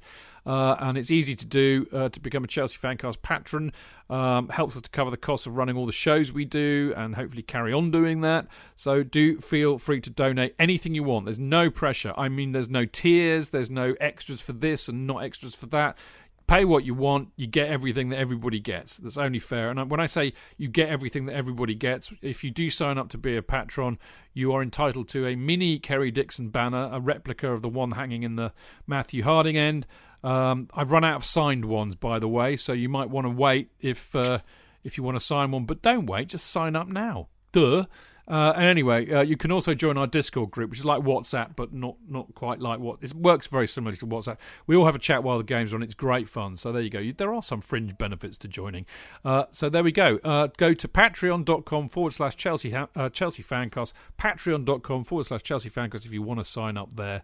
And I look forward to seeing you there. And finally, as you know, we have emails every show and we read them out no matter what. And if you want them in, you want to include them in, get them in on a Sunday night, preferably. Monday's a bit late, usually, because I do the script on a Sunday. Send them to chelseafancast@gmail.com or message me on Patreon or Twitter. Or, Dane, send them to Instagram. Yeah, I do get a few, don't I? But Yeah. I pass them straight to you. Or even sometimes I get a question, like when in the middle of the game we was watching on Saturday, I got a question on Instagram, passed it straight to you, you answered straight away, and we got back to him. Yep, absolutely. Now, don't forget, it's chelseafancast.com is the Chelsea Fancast, chelseafancast@gmail.com is the email address, chelseafancast@gmail.com. Now, you can follow me at Stanford Chidge, Chelsea Fancast at Chelsea Fancast, Jonathan Kidd at Jonathan Kidd, Tony at GrocerJackUK, Dane at DWit9, and as I said, don't forget to check out our Instagram and Facebook pages. Dane looks after the Instagram. He does a fantastic job. Mixler people, you have all been brilliant and entertaining tonight. Loved reading your comments. Even managed to read a few out tonight. Good God, I need to go and lie down after doing my duty there. I never managed to do that. Dane, always lovely to see you. And as always, huge thanks for running the Instagram account. You do a fabulous job, mate. Oh, thank you. Yeah, it's a pleasure. It's always a pleasure spending time with you and Jonathan, and even nicer this time because Tony was with us. So, lovely to see Tone, isn't it? Always lovely to see Tone. Tony, my old China, great, as I said, really lovely to see you. Always great to see you. Well done for doing a bit of overtime tonight. Much appreciated. No problem. Been my pleasure, and I've loved every minute of it. Good man. Brilliant. Lovely to see you. Hugely enjoyable, Chidge. Yes. Yes, and you're on fire all the time now, Chidge. You know that. I have no idea why. You're so good with the every time we have a opposition view, you're so absolutely charming and lovely to them. And you can see them crinkling with joy. Yeah, you can see how much they love him. Yeah. They love you. They love you. Well, I think as a psychotherapist, it's always more about what you don't say than what you do say. So what I think you're not saying to me is, why can't you be like that with us? Am I that transparent? Yes. Remember, I can read people's minds for a living. That's what I do. No, I like the fact that I don't know whether they think they're going to come on here and get bantered off, get attacked or something. Yeah, they're not. Their club is appreciated, and they're appreciated. We want to know what they think about their club because we know bugger all about them. Exactly. I love it. I love it. He was a nice bloke, Matt was. Yeah, he's a good bloke. He did well tonight. It was good. But JK, you have me in stitches every show, mate. So well done. You've been on fire tonight as always. Oh, thank you. I'm not sure I should actually. Perhaps I could get a Mixler could send me notes to say whether I should be less stupid. No, I love it. Carry on, kid. Oh, carry on, kid. And you've done very well for a man of your age to still be up at this time of the night. So we do. Did you know that none of the actors on any of the Carry On films get any more money? Why? And, it's because they signed contracts at the very beginning, and that was that. What they got paid for the film was that. They never got any more money. Any of them. They should have done an Alec Guinness in Star Wars.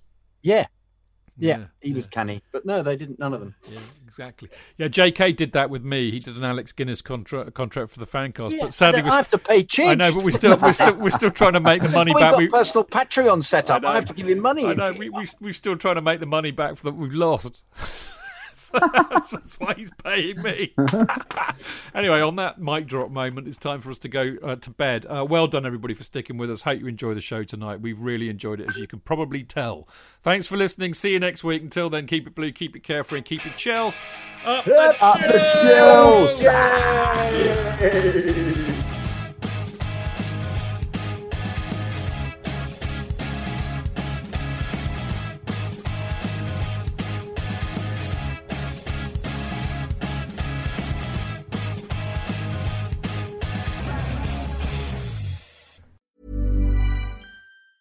Der einzige Markt für das, was jetzt und in der Zukunft wertvoll ist. Die neuesten Sneakers, Kleidung, Elektronik, Sammlerstücke und vieles mehr. Alles 100%ig geprüft und authentisch. Mit StockX hast du Zugang zu Millionen von Produkten, die ausverkauft oder schwer zu finden sind. Und alle für den Preis, den sie wirklich wert sind. Denn wir alle sollten das kriegen, was wir gerne haben möchten. StockX. Zugang zu aktuellen Trends. Finde, was du brauchst auf StockX.com.